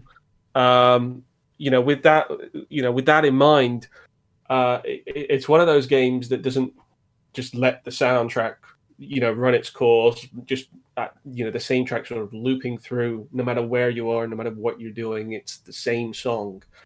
It's always going to be the same level song. That's not the case here. Typically it does sit in the back because you're meant to be concentrating on what you're doing and where you're going. We're listening out to who might be around the corner, who might be approaching for from the hallway. And one of the most interesting aspects of Metal Gear Solid sound is obviously when you're caught, because all of a sudden sirens blaring, the music immediately changes. There is obviously an alert sound. It really compounds the consequence of being caught. Right. It's not just, this is just part of the gameplay. It's just like, you got to panic now because you are probably outmatched. And it's fantastic because it's in direct contrast to the soundtrack, which I love the soundtrack. I've listened to it for years, just in isolation to the game. So perhaps it sort of is more prominent to me, having known that soundtrack so well and kind of coming back to the game so much. It is true that it is pretty quiet, and it's designed in that manner. Right. I mean, it's as atmospheric, obviously, as the rest of the visuals. Way I mentioned that the textures are sort of like dripping in that detail. It's the same thing with the audio and the soundtrack in particular. It reminds me a lot of the 1995 score for GoldenEye, where it was very almost diegetically driven, quite industrial. And to be quite honest, I think that Metal Gear Solid not only takes inspiration from scores like that, but it goes quite a few steps further, because there's so many aspects of the soundtrack that are just sound effects, just water dripping, and different industrial banging and noises, stuff that you would hear if you were moving around a facility that is largely kind of cold and empty and generally sort of unfriendly. One of the big aspects of the score, which is it's found throughout most of the tracks, is a chorus of some kind, which doesn't necessarily feel fitting when you first start the game, because you're not expecting it, but it's there throughout. And you can take all kinds of themes from the chorus. Obviously, this is 1998, quite a few years out from the Cold War, but it has a certain theme of that, with obviously the nuclear focused plot of the story. There's a supernatural element to some of the chorus, obviously, especially with Psycho Mantis' theme, and just in general isolation, because it's obviously there's a lot of reverb to most of these tracks. They feel like they're being played within the environment, not atop it, which is probably again why I feel like there's just so much atmosphere to this game, and it's one of the biggest strengths I think of the game. That the soundtrack doesn't necessarily have to make itself the focus, but it can underlie everything else and provide that kind of accent to your experience. I mean, obviously, the songs work on their own because you can enjoy these soundtracks, without necessarily having the game there. But it is fascinating just how much of it is meant to be sort of embedded into the environment, so that it kind of blends. You can hear it. It's not like you're playing through complete silence, but it is there in a reduced capacity because you're focusing on other things. And when the time comes for the action to roll in, you'll certainly know it because there's obviously some fantastic themes there with the intruder theme and the boss themes. Yeah, I think it's just another aspect of this game that is very refined and clearly knows where its inspiration is coming from and also its intent. Mm-hmm. Well, you really went to bat for the soundtrack, so that's excellent, at least. So let's move on to characters, I think, before we head in the general direction of story, because I think this was a confirmation for me that this characters is Hideo Kojima's strength, and also in a way a bit of a weakness in some places as well, I'd say. The Kojima game that I've played the most is Snatcher, which is a bit of an odd one, I guess, which is a graphic adventure game that was made sort of between Metal Gear 2 and Metal Gear Solid. And that this is very much true of Snatcher as it is MGS, is that he really is really good at writing characters that you grow to love, and better yet, love the interactions between certain characters, because he's very dialogue driven. And that's true of Metal Gear and Snatcher, is that these characters are very likable because they have very realistic conversations. Some video games, a lot of video games want to be kind of succinct as possible, which makes sense. They want, to have you having the most amount of control ideally as you can. So a lot of conversations and stuff are just ABC, go, this is your objectives, this is where we're at, this is what just happened. It's very simple stuff. Whereas this game, I don't want to use the word ramble, but it likes to go on in its little tangents. It relishes in moments to kind of like invite you into it as a real world, more than just here's a video game with a series of objectives and stuff like that. So that's true of the cutscenes. And Jordan, as you mentioned, so much optional dialogue that you can miss in this game, depending on how much you use the codec. You can run through the game using it a minimal number of times, only when you're sort of forced to, if you know the game well enough. However, you can pretty much call all of your teammates at any point and get something interesting from them. And if you know when and where to do it, you can get some really interesting stuff as well, and really amusing stuff. Nastasha, the weapon specialist, describing everything you've got, including the cardboard box and where cardboard boxes come from and what they're made of. That's one that stood out to me as particularly amusing. And my absolute favourite one is during the Hind fight, where the game encourages you to use your stereo TV, which is obviously a big thing at 98, to understand where the helicopter is and hear where it's approaching from. If you don't have a stereo TV, all of the characters kind of point that out, and sort of like, well, I guess you're just sort of going to have to just stick it out. And I think the Colonel says something like, there's more to being a good person than having a stereo television, which is just this wonderful line. Just stuff like that. This game is stuffed to the brim with all this extra stuff that you don't need to have, but it's so good. I'll talk about what I'm writing on my wall. Exactly. You don't need a stereo TV.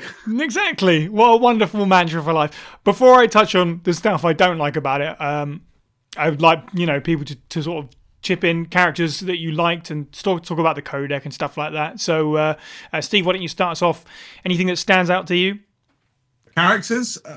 I've got a soft spot for the villains. I always do. Mm-hmm. Every time Cam Clark as Liquid is on the screen, I'm enthralled with how much scenery they chew. Yes. I think they've only probably been surpassed by maybe DC Douglas's Albert Wesker. Like that level of scenery chewing. Yeah, you can't beat it. I mean, even the little subtle mystery. I don't normally like the codec calls as much these days because I feel like I just want to get on with it. I want to beat the game. I want to do the thing.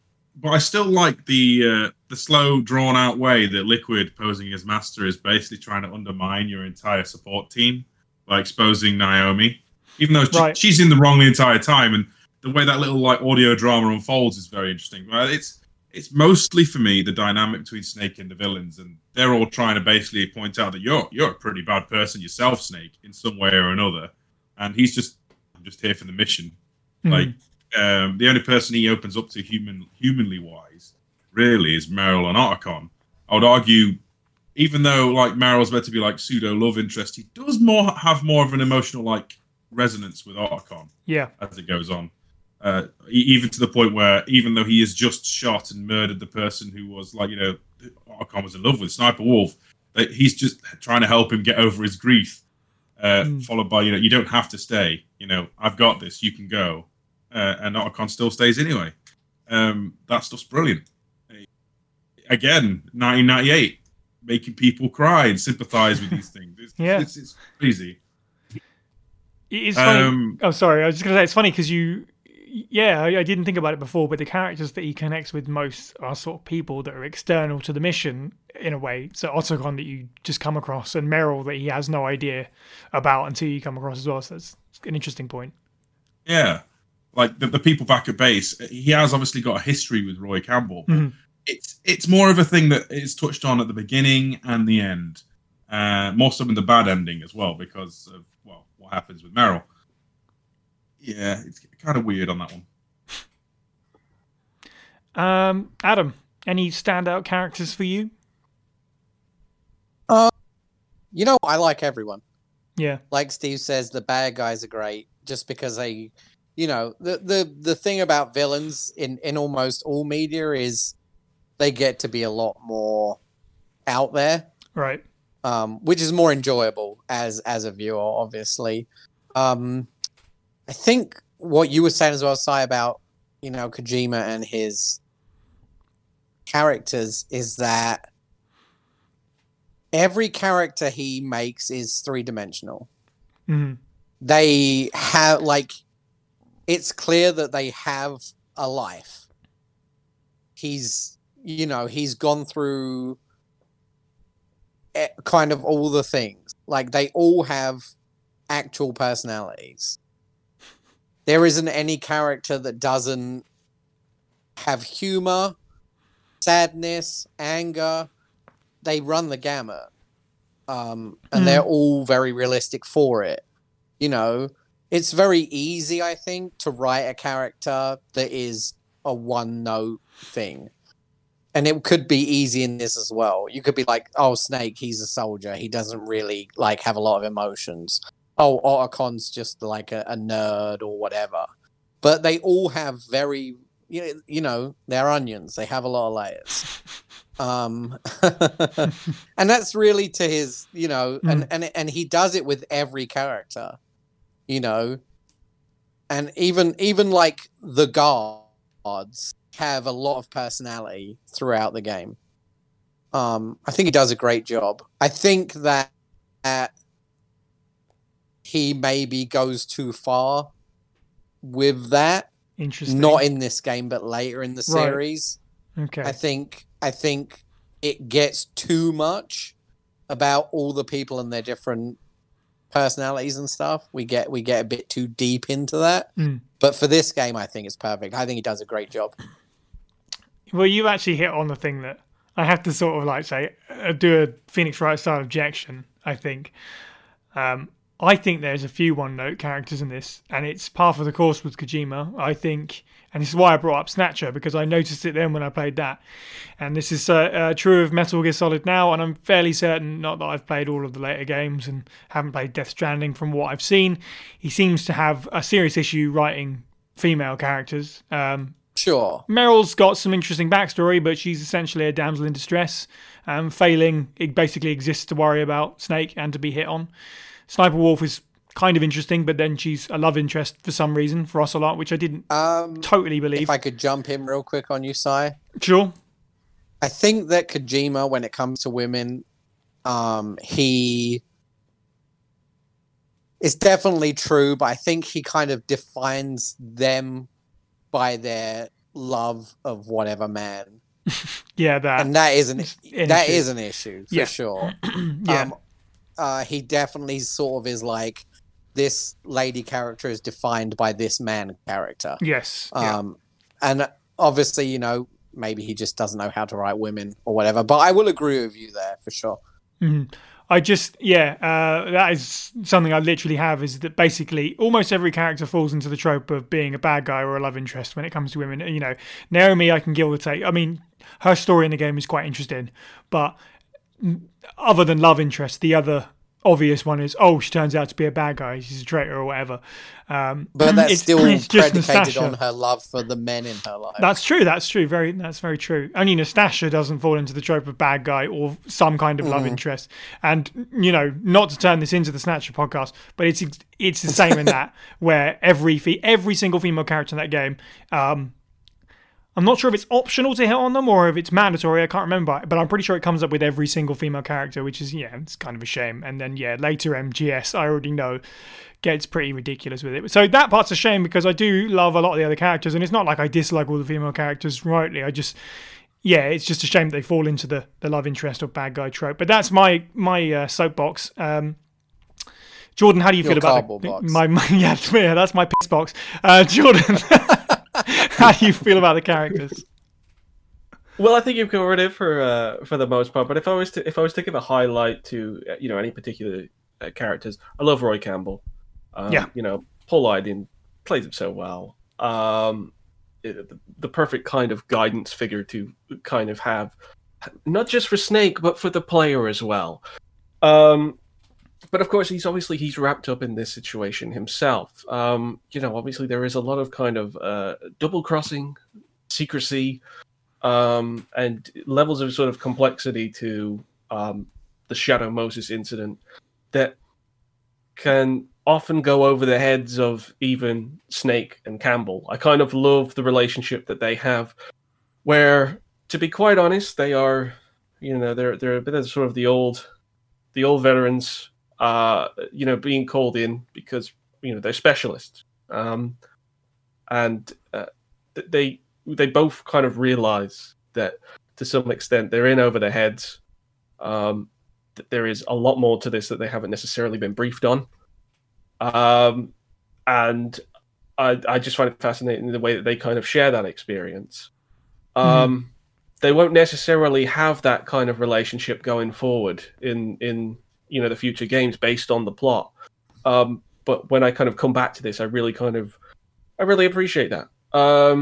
Obviously, Roy Campbell appears to have quite a large sort of inspiration from Colonel Troutman in the Rambo films, and obviously the exact same kind of relationship is happening there. The world's moved on and changed, and here are these two men that are, still very good at what they do, don't necessarily know how to kind of apply themselves as things change around them. And it's fascinating to kind of see that aspect of that sort of character relationship and interaction grow, especially because obviously these are characters that were already in the series. So this is sort of their best depiction in the series to date. It's the closest we've sort of been to them as characters, because we're actually getting to hear the performance now. Yeah. And what's more, they're being kind of presented with a lot of sort of greater consequences in the scenes. I particularly like that, as a standout. Obviously, all of the characters, have a lot of entertainment to them, a lot of appeal. But that part in particular, that's what I always kind of come back to. That's why a codec screen is so iconic to me, where it's just literally just Snake and Campbell, because you're just so used to seeing those characters, talk over the hours that you're working through the game. That's a standout for me. Excellent. Sherwin, any particular characters for you that stood the test of time? I've got to echo the Roy Campbell stuff. Yeah. Really, really spot on what you just said. for me, that is exactly that's almost perfect. Again, that's your ally against the world, or against this game, and so on. And it really does feel like something where by the end of the game, you've gained a buddy. It really is that simple. The friendship, really, the writing and the friendship of the two characters really does work well. What's interesting for me is I think this is probably way back when the first game where I think I really came to understand or really first-hand experience kind of that occasional twist that occasionally Japanese games kind of give to some of their characters, or the occasional sort of wackiness that sometimes bleeds through. And I think Metal Gear is kind of is guilty of that as much as anything. I remember kind of rolling my eyes at the Otacon name, for example. Sniper Wolf is another one. The idea of Decoy Octopus, which is a spectacular name before anything else, but also talking about injecting blood into himself of the people, that sort of thing. I remember kind of just thinking, as you kids would say now, it's just a bit extra. It's just a little bit excessive. Apologies if my old man language doesn't understand that term. But the point is that there's so much in this game where I just kind of, bearing in mind how painstakingly the game takes to take itself extremely seriously, kind of really attach loads and loads of attention to detail elsewhere, and really kind of build itself up to be this really super immersive experience. Those slight twists to each of the characters in their own ways enough to kind of pull me out a fraction and kind of roll my eyes on each one of those. But at the same time, that's just what this game is. That's the vision of the people who made it, right? And that's just something where I don't necessarily... I think the biggest one for me was the bit where we started talking about Vulcan Raven being a shaman. Is truthfully, at that point, I'm like, okay, you come from Alaska and now you're a shaman. That's weird. And and your skin makes you impervious to cold because you grew up in Alaska. I'm pretty sure people in Alaska wear t-shirts. That sort of thing. So it just, a few things like that kind of really made me sort of slightly cringe at the time, and that hasn't gone away. But at the same time, the game is a classic for all of the good reasons about it, right? So. Yeah. There's some moments where I was like, oh, really? And Otacon's got a couple of them, at the beginning, the Japanese animes and all that bit. That being said, it also is followed up by some of my favourite lines in the game where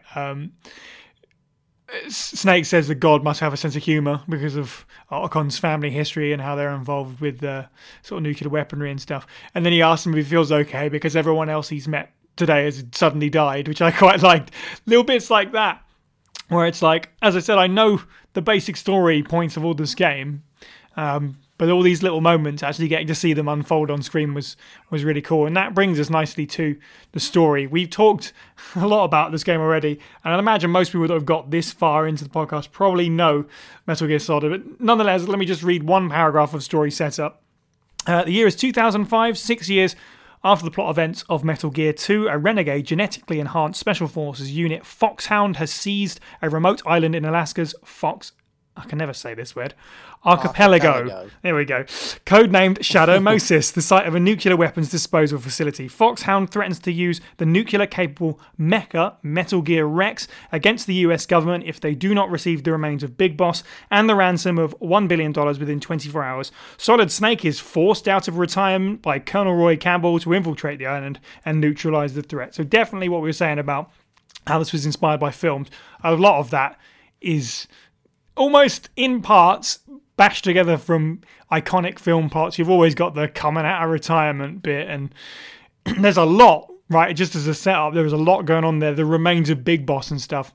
And there's one thing about this game that I thought was really interesting is I kind of assumed because it's Metal Gear Solid, whilst it is a follow-up to those other games, plot-wise and gameplay-wise and everything else, I thought it was really going to strike out to be its own thing and be a bit disconnected, but it really doesn't bother to worry the player. We're going to talk about Outer Heaven and stuff, and if you don't get it, that's on you. It doesn't leave big gulfs of misinformation, even slightly, and if you've got the manual, it's all in there. There's like a keyword, several pages thing to read at the back to fill you in, but it really doesn't shy away from being part of a series, referencing stuff that's come before, referencing stuff that hasn't come yet, I guess. I think there's stuff in there that gets to be explained in MGS3 and stuff. There's a lot going in, but I just, the way that it's paced, I really enjoyed the way that it unfolded, because I never felt like I was being, I never felt particularly confused, even though by the end of it, if you try and explain the plot, there's a lot going on there. Even just like the decoy octopus twist and stuff like that, it's quite complex, but the way that it's told is very well done. Sherwin, you mentioned that the thing that you like most about this game is the theming and the story, so I'm going to let you go off for here. Do you know, I think that the theming, I'm more thinking about the actual, again, as I talked about, kind of, you know, The design. versus the PlayStation, a lot of the design and a lot of the tones and everything else. But I think the story definitely is very immersive. It's very much, I mean, we've talked about it being like a movie before. This really is, it's playing a movie. And it is you kind of going through and getting to really interact with it in that way. And I don't think there's any games that did this before Metal Gear Solid. And there's very few games that have successfully done it since, where it just feels completely artificial. So that's one of the biggest things about this that really, really works for me. I mean, it's almost to the point where, in terms of some of the details, it almost doesn't matter. It's about the actual experience. It's the journey of you going through it that's the most important part here. I mean, all of that stuff is literally ripped out of action movies and so on. I mean, there needs to be a Paul Anderson movie at some point, obviously, to really appreciate this game for. But in all seriousness, like I'd let you stop for a moment because Si needs to laugh that one off. But Thanks. No. But in all seriousness, I think, in spite of all the really clunky, weird sort of or slightly odd misdirection kind of Japanese stuff I mentioned before, or where it kind of doesn't work, the storyline almost feels like it's fine. It just rolls through. It doesn't feel like it really jumps the shark in any particular moments. I can't say that of later games in the series, but it feels like a natural successor to the original game as well, which is a very nice. I remember at the time I did actually play the original. It wasn't the best experience, if I'm entirely truthful, but it felt very much like they got it right on this one, if that makes sense. It felt very much like you've taken the stuff from before and you've really used that to flesh it up into this sort of, what you talked about Final Fantasy VII. This is really like the next step up, where this series just exploded and it suddenly felt like it was really a big concept. And I think that's exactly what the storyline is doing for this game.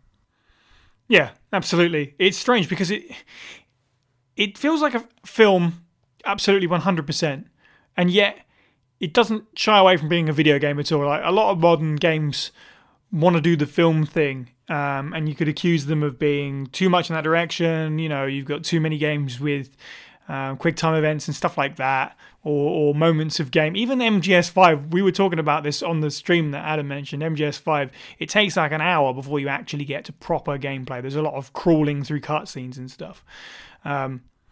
But this feels like a film, even though it's clearly a game, because it breaks the fourth wall a lot and tells you about, asks you what kind of television you have and tells you to unplug the controller.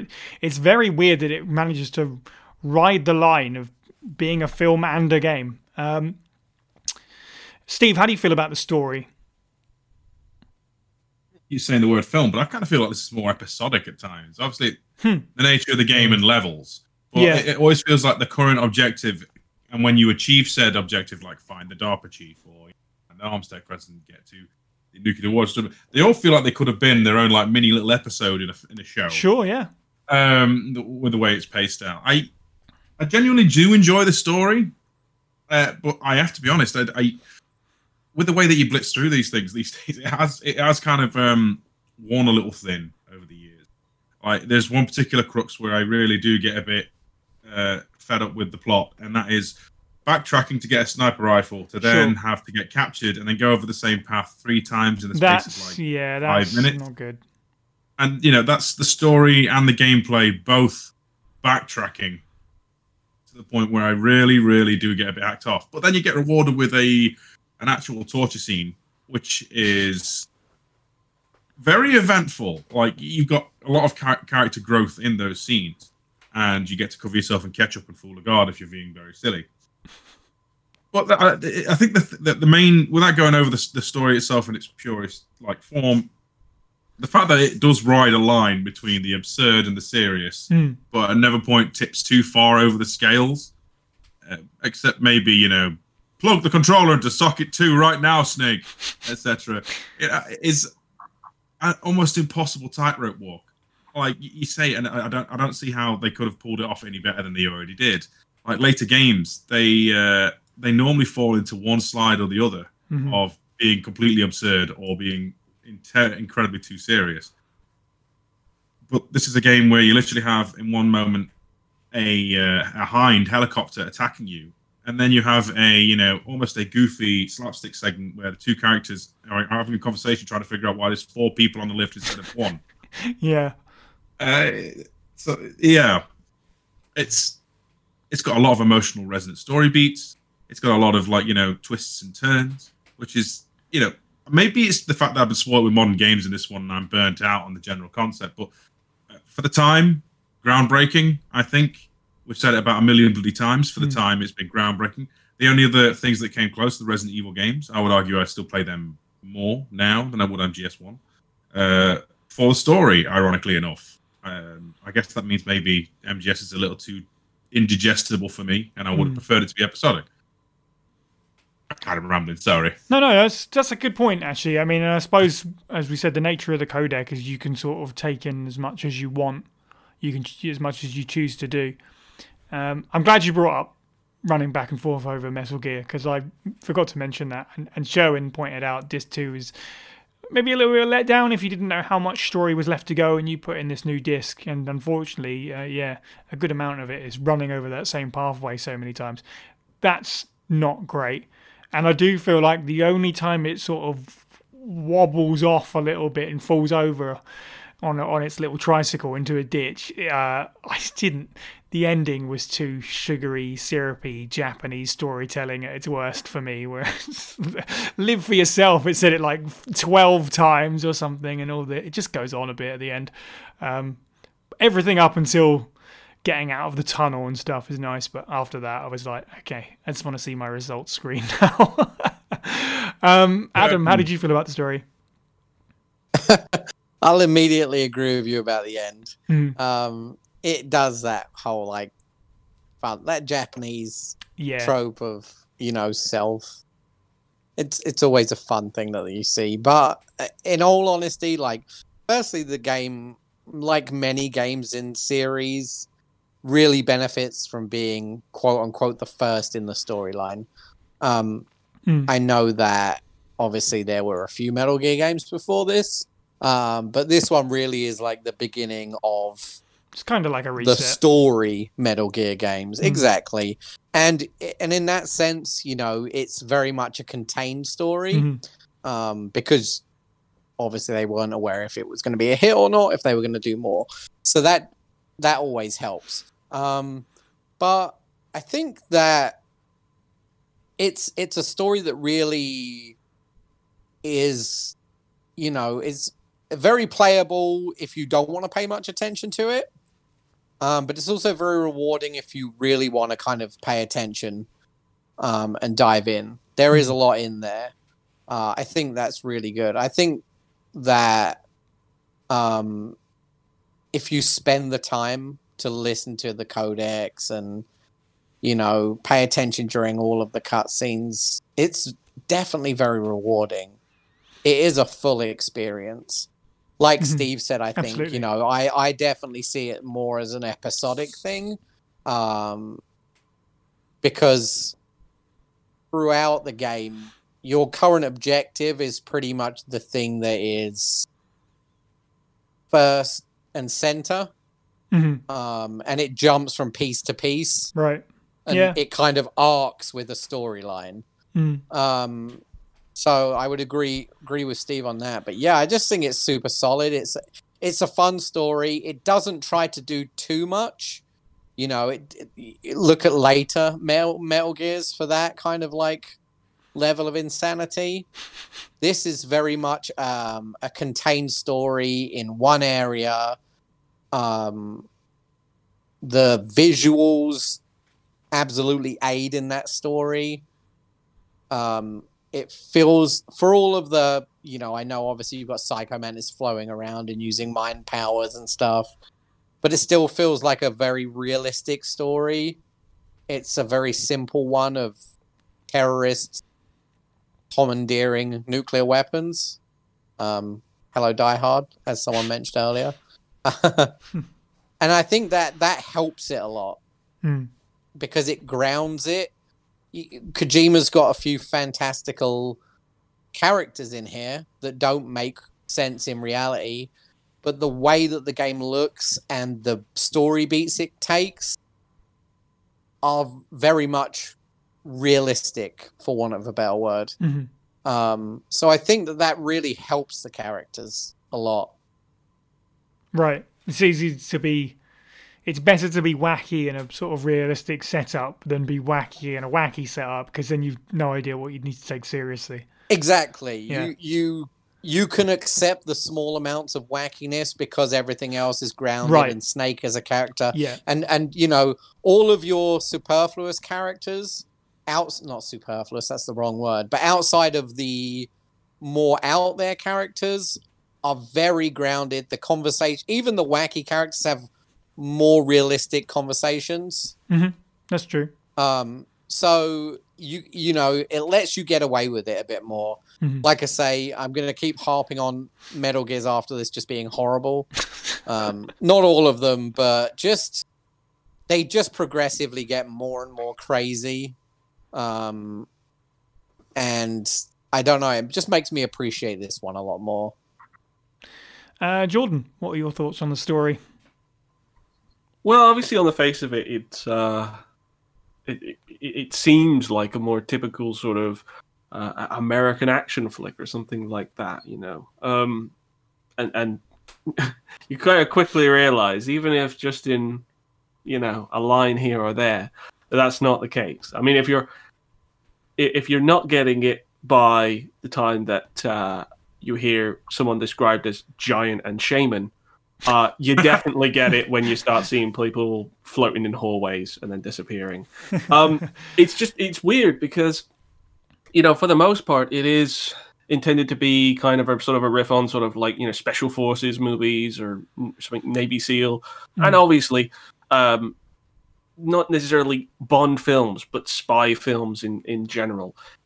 Obviously, that is, you know, where it's sort of lending its inspiration from.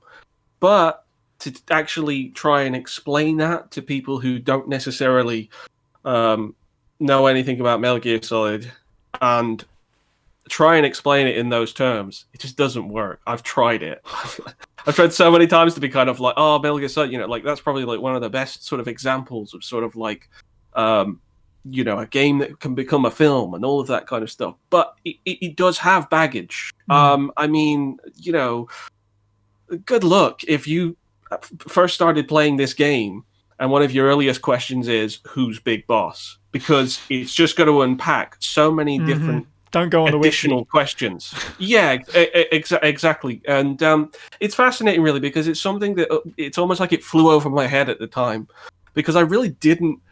It's not that I didn't pay attention to it. I heard everything. It's just that it's almost like Metal Gear Solid the game, not the series, but Metal Gear Solid the game can almost operate on multiple levels. I think it's part of the reason why, you know, it was so successful. 12 million demo discs or not, I think that there was something there about the story that put enough eyes on it and got enough attention that people actually sat down and were spoon-fed, frankly, a lot of new terms and a lot of new paradigms to, you know, a plot that are frankly, on the face of it, kind of a bit bamboozling, because you can follow the story. I couldn't even necessarily describe the plot in total. There's still aspects to it where I'm kind of like, wait, how does that link up to this or whatever? And obviously, there's been plenty of retcons in the series since then, which makes some of that stuff irrelevant anyway. But it is almost like it works on different levels. So you can go through this game and you can know the general ins and outs of the plot and almost like translate it into your head of what Kojima is basically, producing in terms of, a layout to the story. But there obviously is an extra level to that. Obviously, if you're coming in with previous knowledge of the other games, that certainly helps, and the information is there. It just doesn't feel like it's necessarily crucial. It doesn't necessarily feel like, everything kind of rests on you understanding where the Sons of Big Boss came from. it probably does help that it loses sense of reality not a third of the way in, and you're dealing with almost comic book like scenarios, and this is not a typical terrorist group. In 1998, or, well, to be quite honest, in any of the years following, if you just weren't following MGS and you were told about this game that features a terrorist group, you're not going to be thinking of this ragtag group that includes a gunslinger.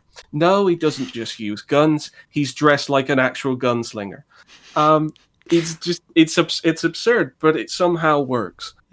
Obviously, there's an extra layer to it, which is actually the theming. It's more to do with the subject matter that is covered. It's not necessarily at the forefront of the plot, but it is, what the plot sort of has to heavily entrench itself in order to build the world. And clearly, not just in this game, but throughout the series, Kojima has a lot to say about nuclear war and nuclear arms. It's very obviously heavy in this game, and there's plenty of forays in the cutscenes where it just starts talking about the state of the world. Right. What is most typical in the military-industrial complex, and all of these different things, which again, people aren't necessarily picking up the game because they want to kind of hear about nuclear disarmament.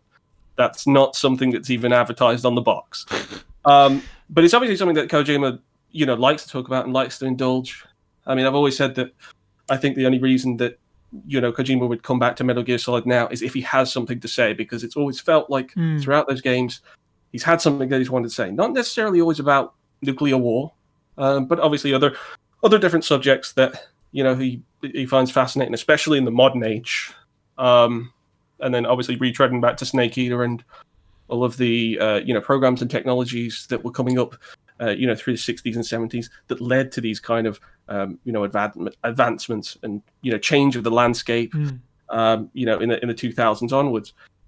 It's funny because there's certain filmmakers that can kind of get sort of branded that their films can be not necessarily preachy but clearly indulgent in the subject matter, that more than telling a story they more just kind of want to tell you a procedure of facts of what the world's like. People like Oliver Stone, people like Adam McKay, quite indulging in their writing, and to that extent, Kojima reins it in for this game. It will get more indulgent as we move forward. In this game, it's just sort of teetering into that. You obviously it's interesting to kind of learn about this aspect of the real world. That's when it kind of like it breaches out into our real world, and we kind of learn exactly what happens to nuclear materials and exactly how many nuclear arms are still active in the world. And obviously a horribly outdated statistic now is featured in that game. But it's fascinating. It's weirdly accessible and inaccessible as a plot. Just don't try and explain it to people. That's all I would say. Maybe sit somebody down and see if they can deal with an hour of Metal Gear Solid. If they are still interested, then they're probably going to go through the rest of the game. But actually trying to sit somebody down and say, "Oh, this is just like action movies or whatever," it's just not. Yeah, and it's really kind of it's really hard to kind of try and recommend it in that manner. And I've just stopped doing it because Metal Gear Solid is its own thing. Absolutely.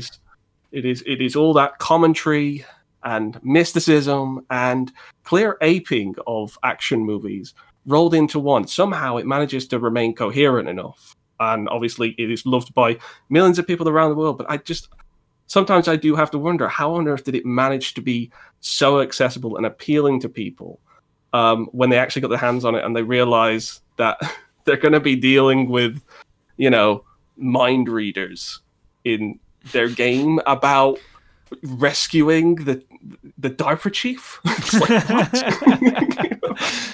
I mean, yeah, for a fair point, really. But as Adam said, this is the least crazy game in the series, I think. So, oh, absolutely. Before we sort of wrap up and give final thoughts, there is a couple of other parts. I just want to touch on sort of lasting legacy of the game. I know Steve in particular wanted to talk about Twin Snakes, which is the GameCube remake, which released, which is quite interesting, actually. I was aware of this. I remember when it came out as well, or at least I remember it being talked about among those friends when they were playing MGS3. Sort of discussing what was better, the original or the remake, and I didn't understand it at the time because I thought, well, how can they really be that different? But I suppose, yeah, absolutely you can. Case in point, the Resident Evil 1 remake. Obviously, people point out, it was only 6 years old when it got remade. Same with MGS, literally 6 years apart, the original game and the Twin Snakes GameCube remake, which gave it a substantial visual upgrade, but amongst many other things. Steve, you know much more about this than I do because I haven't had a chance to dip into this yet properly. What do you reckon? Okay, so imagine you're hot on the heels of Metal Gear Solid 2, and you really, I thought it was okay, but I prefer playing as Snake. And then they announced they're going to redo Metal Gear Solid in the aspect ratio and the way of Metal Gear Solid 2's control system. Mm-hmm. That sounds really good. You've even got the old voice cast back. Brilliant. Oh, we're going to get an increased soundtrack. Fantastic. The mechanics of MGS2 break this game. Make it so it's incredibly too easy to just pulverize anything and anything. Like, in MGS2, it adds like simple things like being able to like snapshot from round corners and aim in first person. Yeah. This alone like ruins pretty much Ocelot's entire gambit. But I think the worst thing for me is the voice acting feels flatter and more lifeless, which is a shame because they tried to do something a little bit more, should we say, less offensive. In the original MGS, there's a lot of caricature accents that are a bit on the nose, like Mei Ling and Nastasha, with their Chinese and Russian accents being a little bit too cartoony, like 1980s cartoony. Mm-hmm. They tried to remove them, but despite getting, I think it's like 99.9% of the returning cast back, they all deliver somewhat more disinterested performances that take a lot of the charm away. And this may be pure nostalgia talking. But then we get to the cutscenes, where despite the script being the entirety the same, the cutscenes now are almost, how to put it, if the original is Die Hard, like the original Die Hard, Twin Snakes is... Was it Die Hard 4.0, where he launches a car at a helicopter up a ramp? Which is it is very Matrix inspired.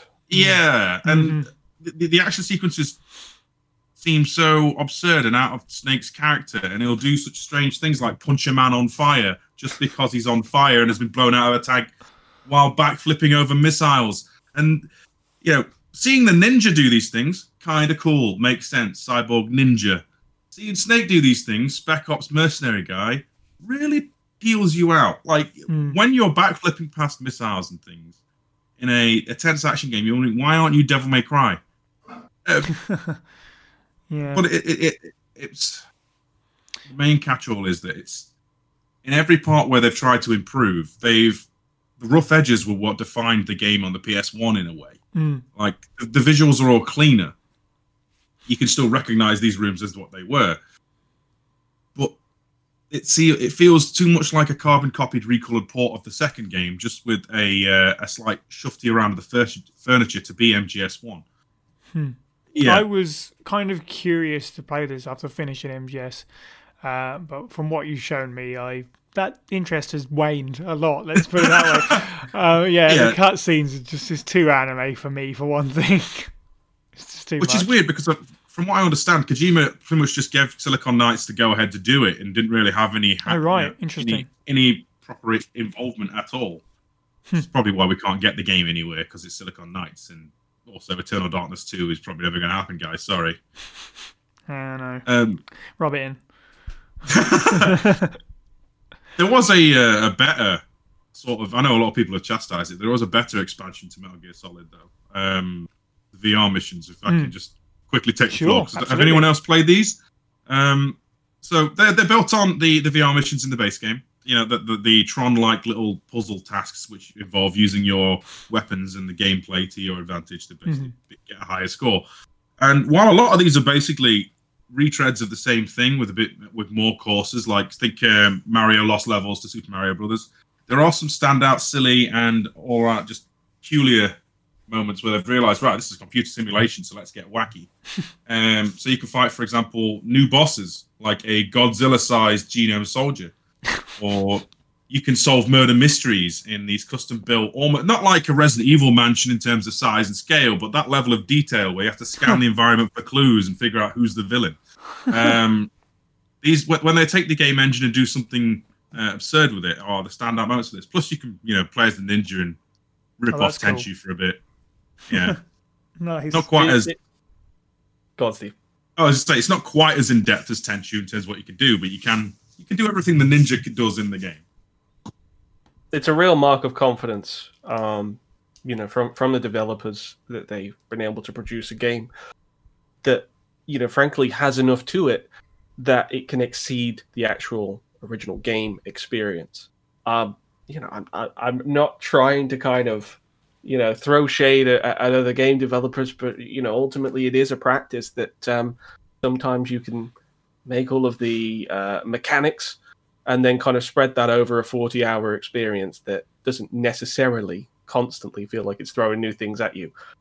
This does. VR missions really just kind of like stand out as that kind of, we've produced a game that, a typical playthrough, especially kind of once you know where to go, can be maybe 6 or 7 hours. But it's not like the content isn't there. You can go ahead and you can play around with the the stealth and the action of Metal Gear Solid in all other kinds of scenarios that are not applicable to the plot, and that's all it is. It's just this extra fun, and I love it. I mean, I kind of wish that there were more games that were like that, where it's just a supplementary experience that is more about what's already there, and what you can kind of take away from that and apply to its own little bubble of gameplay. It's super fun, and you can play as the Cyborg Ninja, I think, in a few missions as well, which is a nice touch. So this the VR extra missions were so popular. I think that's why they riffed on it again for the expanded version of Metal Gear Solid 2, complete with the same kind of silly bosses and challenges. Right. I think it was more of a flex. Like all these players have played through this game and didn't even know you could do half of these tasks and little tricks with the items. So we'll make them into mini missions and puzzles. Like, for example, the C4 thing I mentioned earlier. I didn't know that was possible until VR missions. And then yes, it turns out you can be that sadistic in the main game. Excellent. So in terms of the legacy of Metal Gear Solid, IGN put it 19th. In their top 100 games of all time in 2005. In 2010, PC Magazine ranked it 7th in the list of most influential video games of all time. And in 2012, Time named it as one of the 100 greatest video games of all time. G4 TV put it at number 45 of their list of top video games of all time. It's often cited as one of the most important and one of the best PlayStation titles ever released. It spawned numerous sequels, as we've said, 2, 3, 4, 5 spin-offs.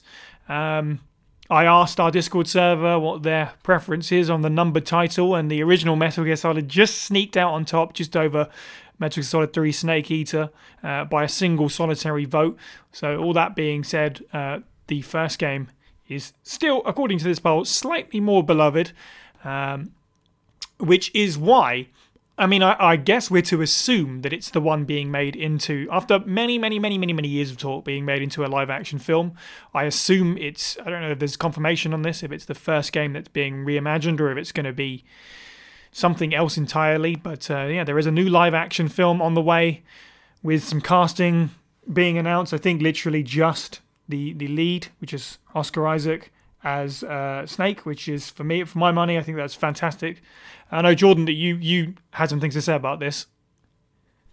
Yeah, absolutely. I mean, obviously, it's a production that has kind of been somewhat active for years. There has just about always been somebody who has wanted to kind of hold the rights to a Metal Gear Solid movie, but not necessarily known the kind of maneuver to be able to actually produce it. I don't believe he's. I don't know if he's actually still attached. I believe he is. But one of the main actors that sort of has been part of this production throughout the years is it Avi Arad, the producer Avi Arad. I believe he works at Sony. Give me a quick check just to. Yes, Avi Arad. He works for Sony Pictures. I believe he produced the Sam Raimi Spider-Man films. Has a good partnership with Kojima, and I think for a long time they've obviously wanted to be able to produce a film. What stopped them up to this point, I don't know. Maybe it was watching Anderson doing this thing, and they thought, well, we can't obviously eclipse that. Yeah. But this is probably the most substantial movement that I've seen on a project in a long time. I believe there was some concept art that came out about 2 years ago, which would suggest that it is more likely to be centered around, the plot of Metal Gear Solid 1. Right. I think that's probably the best choice. I know, obviously, I said about the story being somewhat accessible/inaccessible, depending on what you're getting out of it.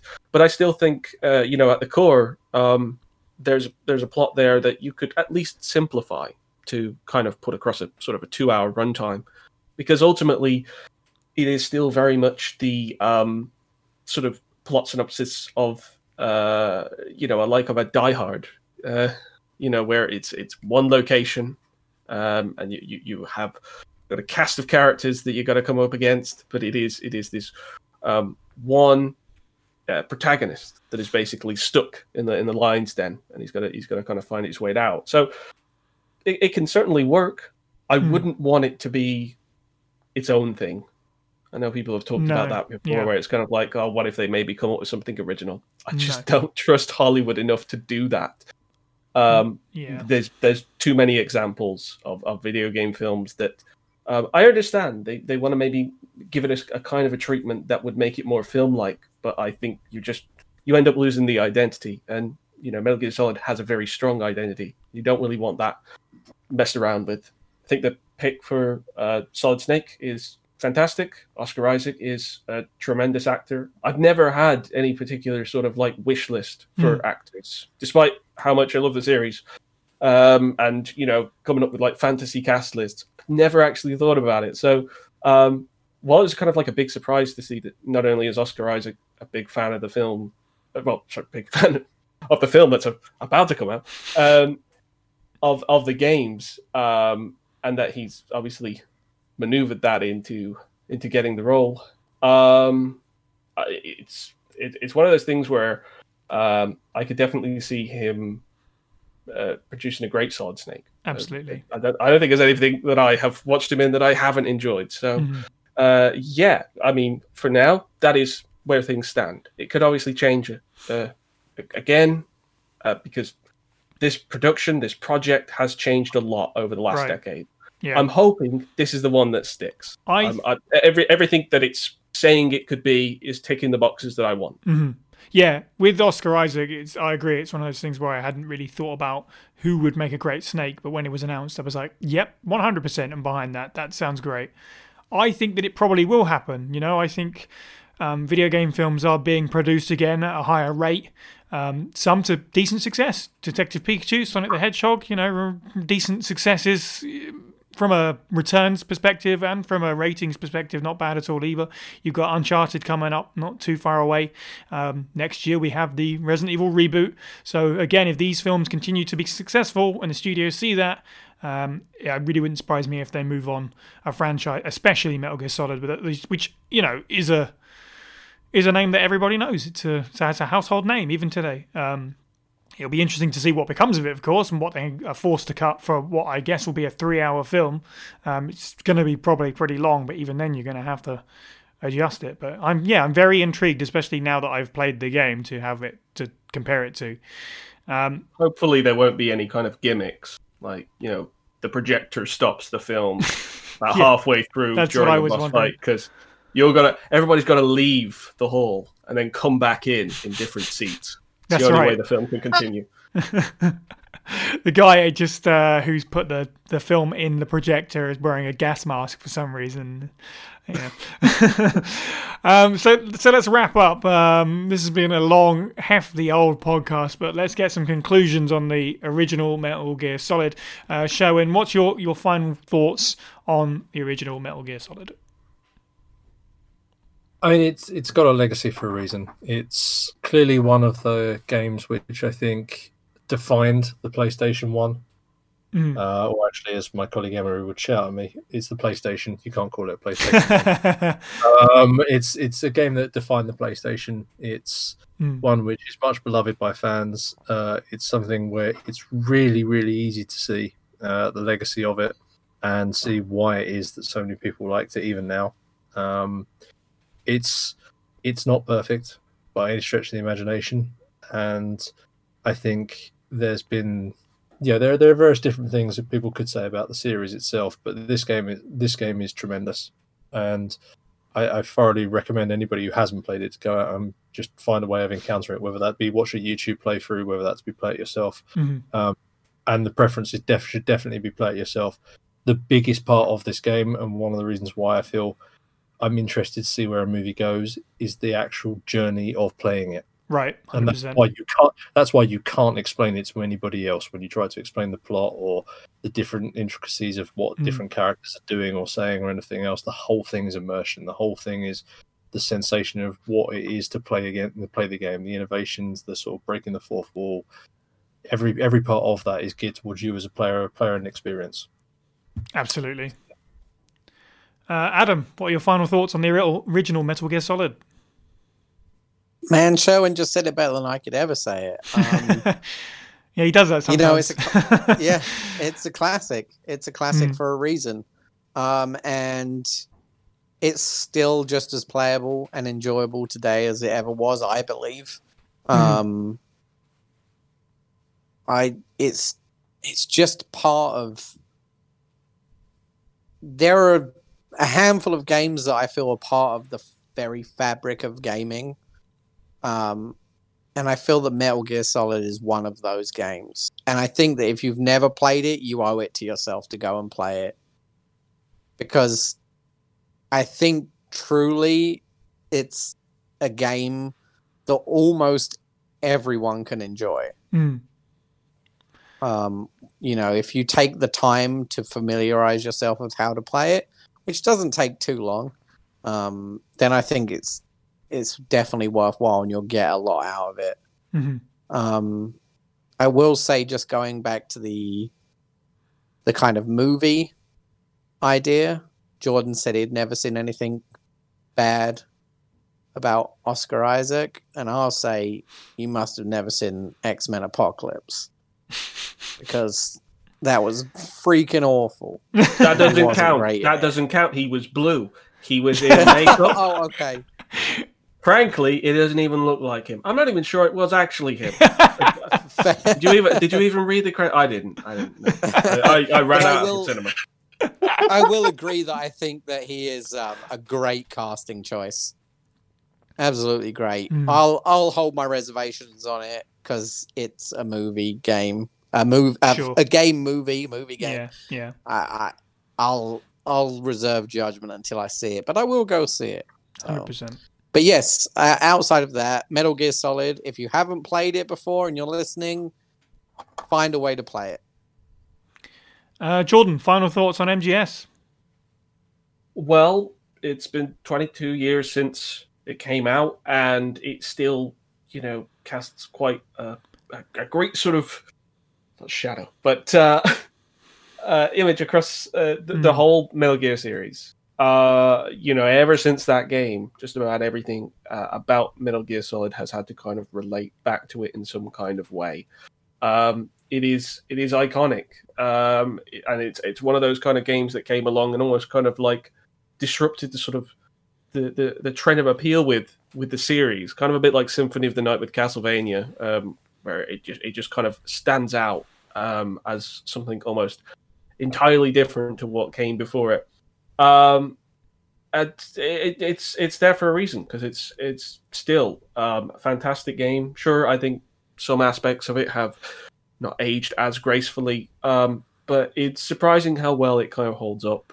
The fact is that people are still asking for yet another remake of this game, and not necessarily because they feel like it needs to be modernized. It's more that they just absolutely love Shadow Moses and the events that happened there and the memories that were created there, that they want to kind of see it again in a whole new perspective. I've never met anybody who has played Metal Gear Solid and don't come away with something to at least admire, if not to absolutely adore, and maybe wax lyrical over for a 2-hour podcast.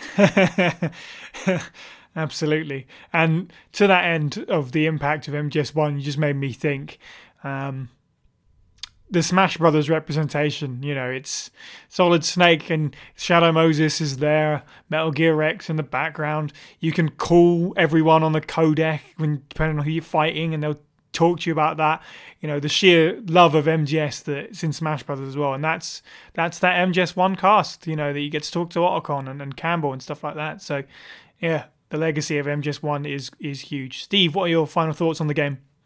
How do we, say what I'm going to say without treading over what everyone else has already said? I know, right? 1998 was a pivotal moment for video games. Okay, we have Half-Life, we have Resident Evil 2, and the third seat at the table is Metal Gear Solid. These games changed how games were after the fact. We've already said this. Games after Metal Gear Solid were fundamentally changed. The cinematic presentation was now a big deal. Narrative was now a much more of a big deal. Having cohesive writing, allegedly sometimes, is having a great big deal now. The fact that villains are no longer one note, characters that don't say anything and just have a giant throbbing eyeball, occasionally, I think is in part due to this game. Developing the actual cast of characters, making you empathize with them. It's a real strength. And like everyone has said, yes, it has in fact stood the test of time. It's definitely a game that's still playable. I would argue newer players might struggle with the fact that if you're playing with a computer, you have to use the keyboard in one particular boss fight, and it is complete and utter, get that swear censor button out, horse. So if you can, get it on PSN. The PS1 original version of Metal Gear Solid is definitely worth your time. I would recommend that everyone at least plays it once a year. I certainly do, and I'm a big Resident Evil fan, so yeah, that's a lot. When most of the time playing this game, we're shooting zombies. You know what I'm saying? But no, it's a fun time. If you haven't played it, you're missing out. Why are you listening to a Metal Gear podcast and you haven't played it yet? Get going. There is that. Yeah. Yeah. 1998. Let me just point out 1998. Not just Metal Gear Solid, not just Resident Evil 2, not just Half-Life, but Ocarina of Time, Pokemon Red and Blue, Grim Fandango. We also have Tomb Raider 3 came out that year, Marvel vs. Capcom, Sonic Adventure, personal favourite of mine. Huge year for games. Banjo-Kazooie was 98, right? I think you might be right, yeah. StarCraft as well, Baldur's Gate, if I didn't say that. It's just an absolute stonker of a year. God, do you know what? I feel like Metal Gear Solid, it's in the contender for top 3 without question. I knew that I was missing out not playing this for years. I knew I did. It never happened. I just never had the chance, especially not to play, original hardware and everything like that. So to get a pristine copy off my friend and sit in front of my slimline PS2. Okay, it's not a original PlayStation, but close enough. And actually play it through. Finally, everyone has said it already. It's amazing how well this game holds up in practically every regard. Yeah, I adore it. I had a great time. Even all my issues with Metal Gear X aside, and the frustrations that I had. I was like, yeah, I can't wait to talk about this game, and it's been a great time dissecting this absolute monster. I agree. If you haven't played it, like me, definitely play it. And then when you're done with that, you obviously get to make the choice of what you do next. Opinions vary on what comes next, but I have 2 and I have 3 and I have 4 on the shelf, so I guess we can start now. Now I've played the first game, I can play through the series, so maybe I'm playing MGS2 in 2021, who knows. But yeah, absolutely worth your time. So that is the Pile of Shame episode 2. Thank you everyone for voting. Nothing else remains for me but to thank our contributors and our Patreons once again. Support the show for as little as $1 a month to help us create more bonus content like this one over at patreon.com/FASprayPod. You can also join the Discord server to get in touch with the members of the team and our community, discuss Resident Evil with us and other fans, and listen to the podcast live as it's recorded. You can find a link to the server as well as our Twitter, Facebook, Twitch, Instagram, YouTube and more over at FASprayPod.com. You can find the podcast on YouTube, Stitcher, Spotify and iTunes. And if you enjoyed the show, please do leave us a review if you can. It helps spread the word.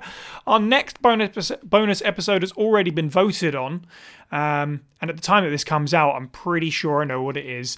We're going to be talking about a George A. Romero classic, Dawn of the Dead, the original version, and the 2004 remake as well.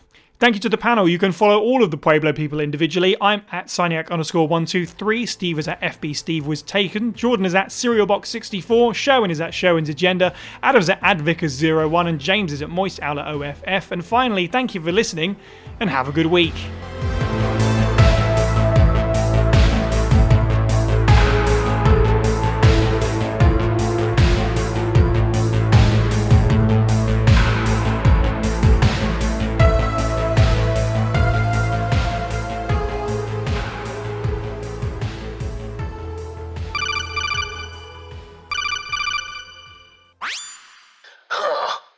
Revolver Outlet? Sigh. Kept you waiting, huh? What do you want from me? I have something to say about Metal Gear Solid. Metal Gear? I'm sorry, boss.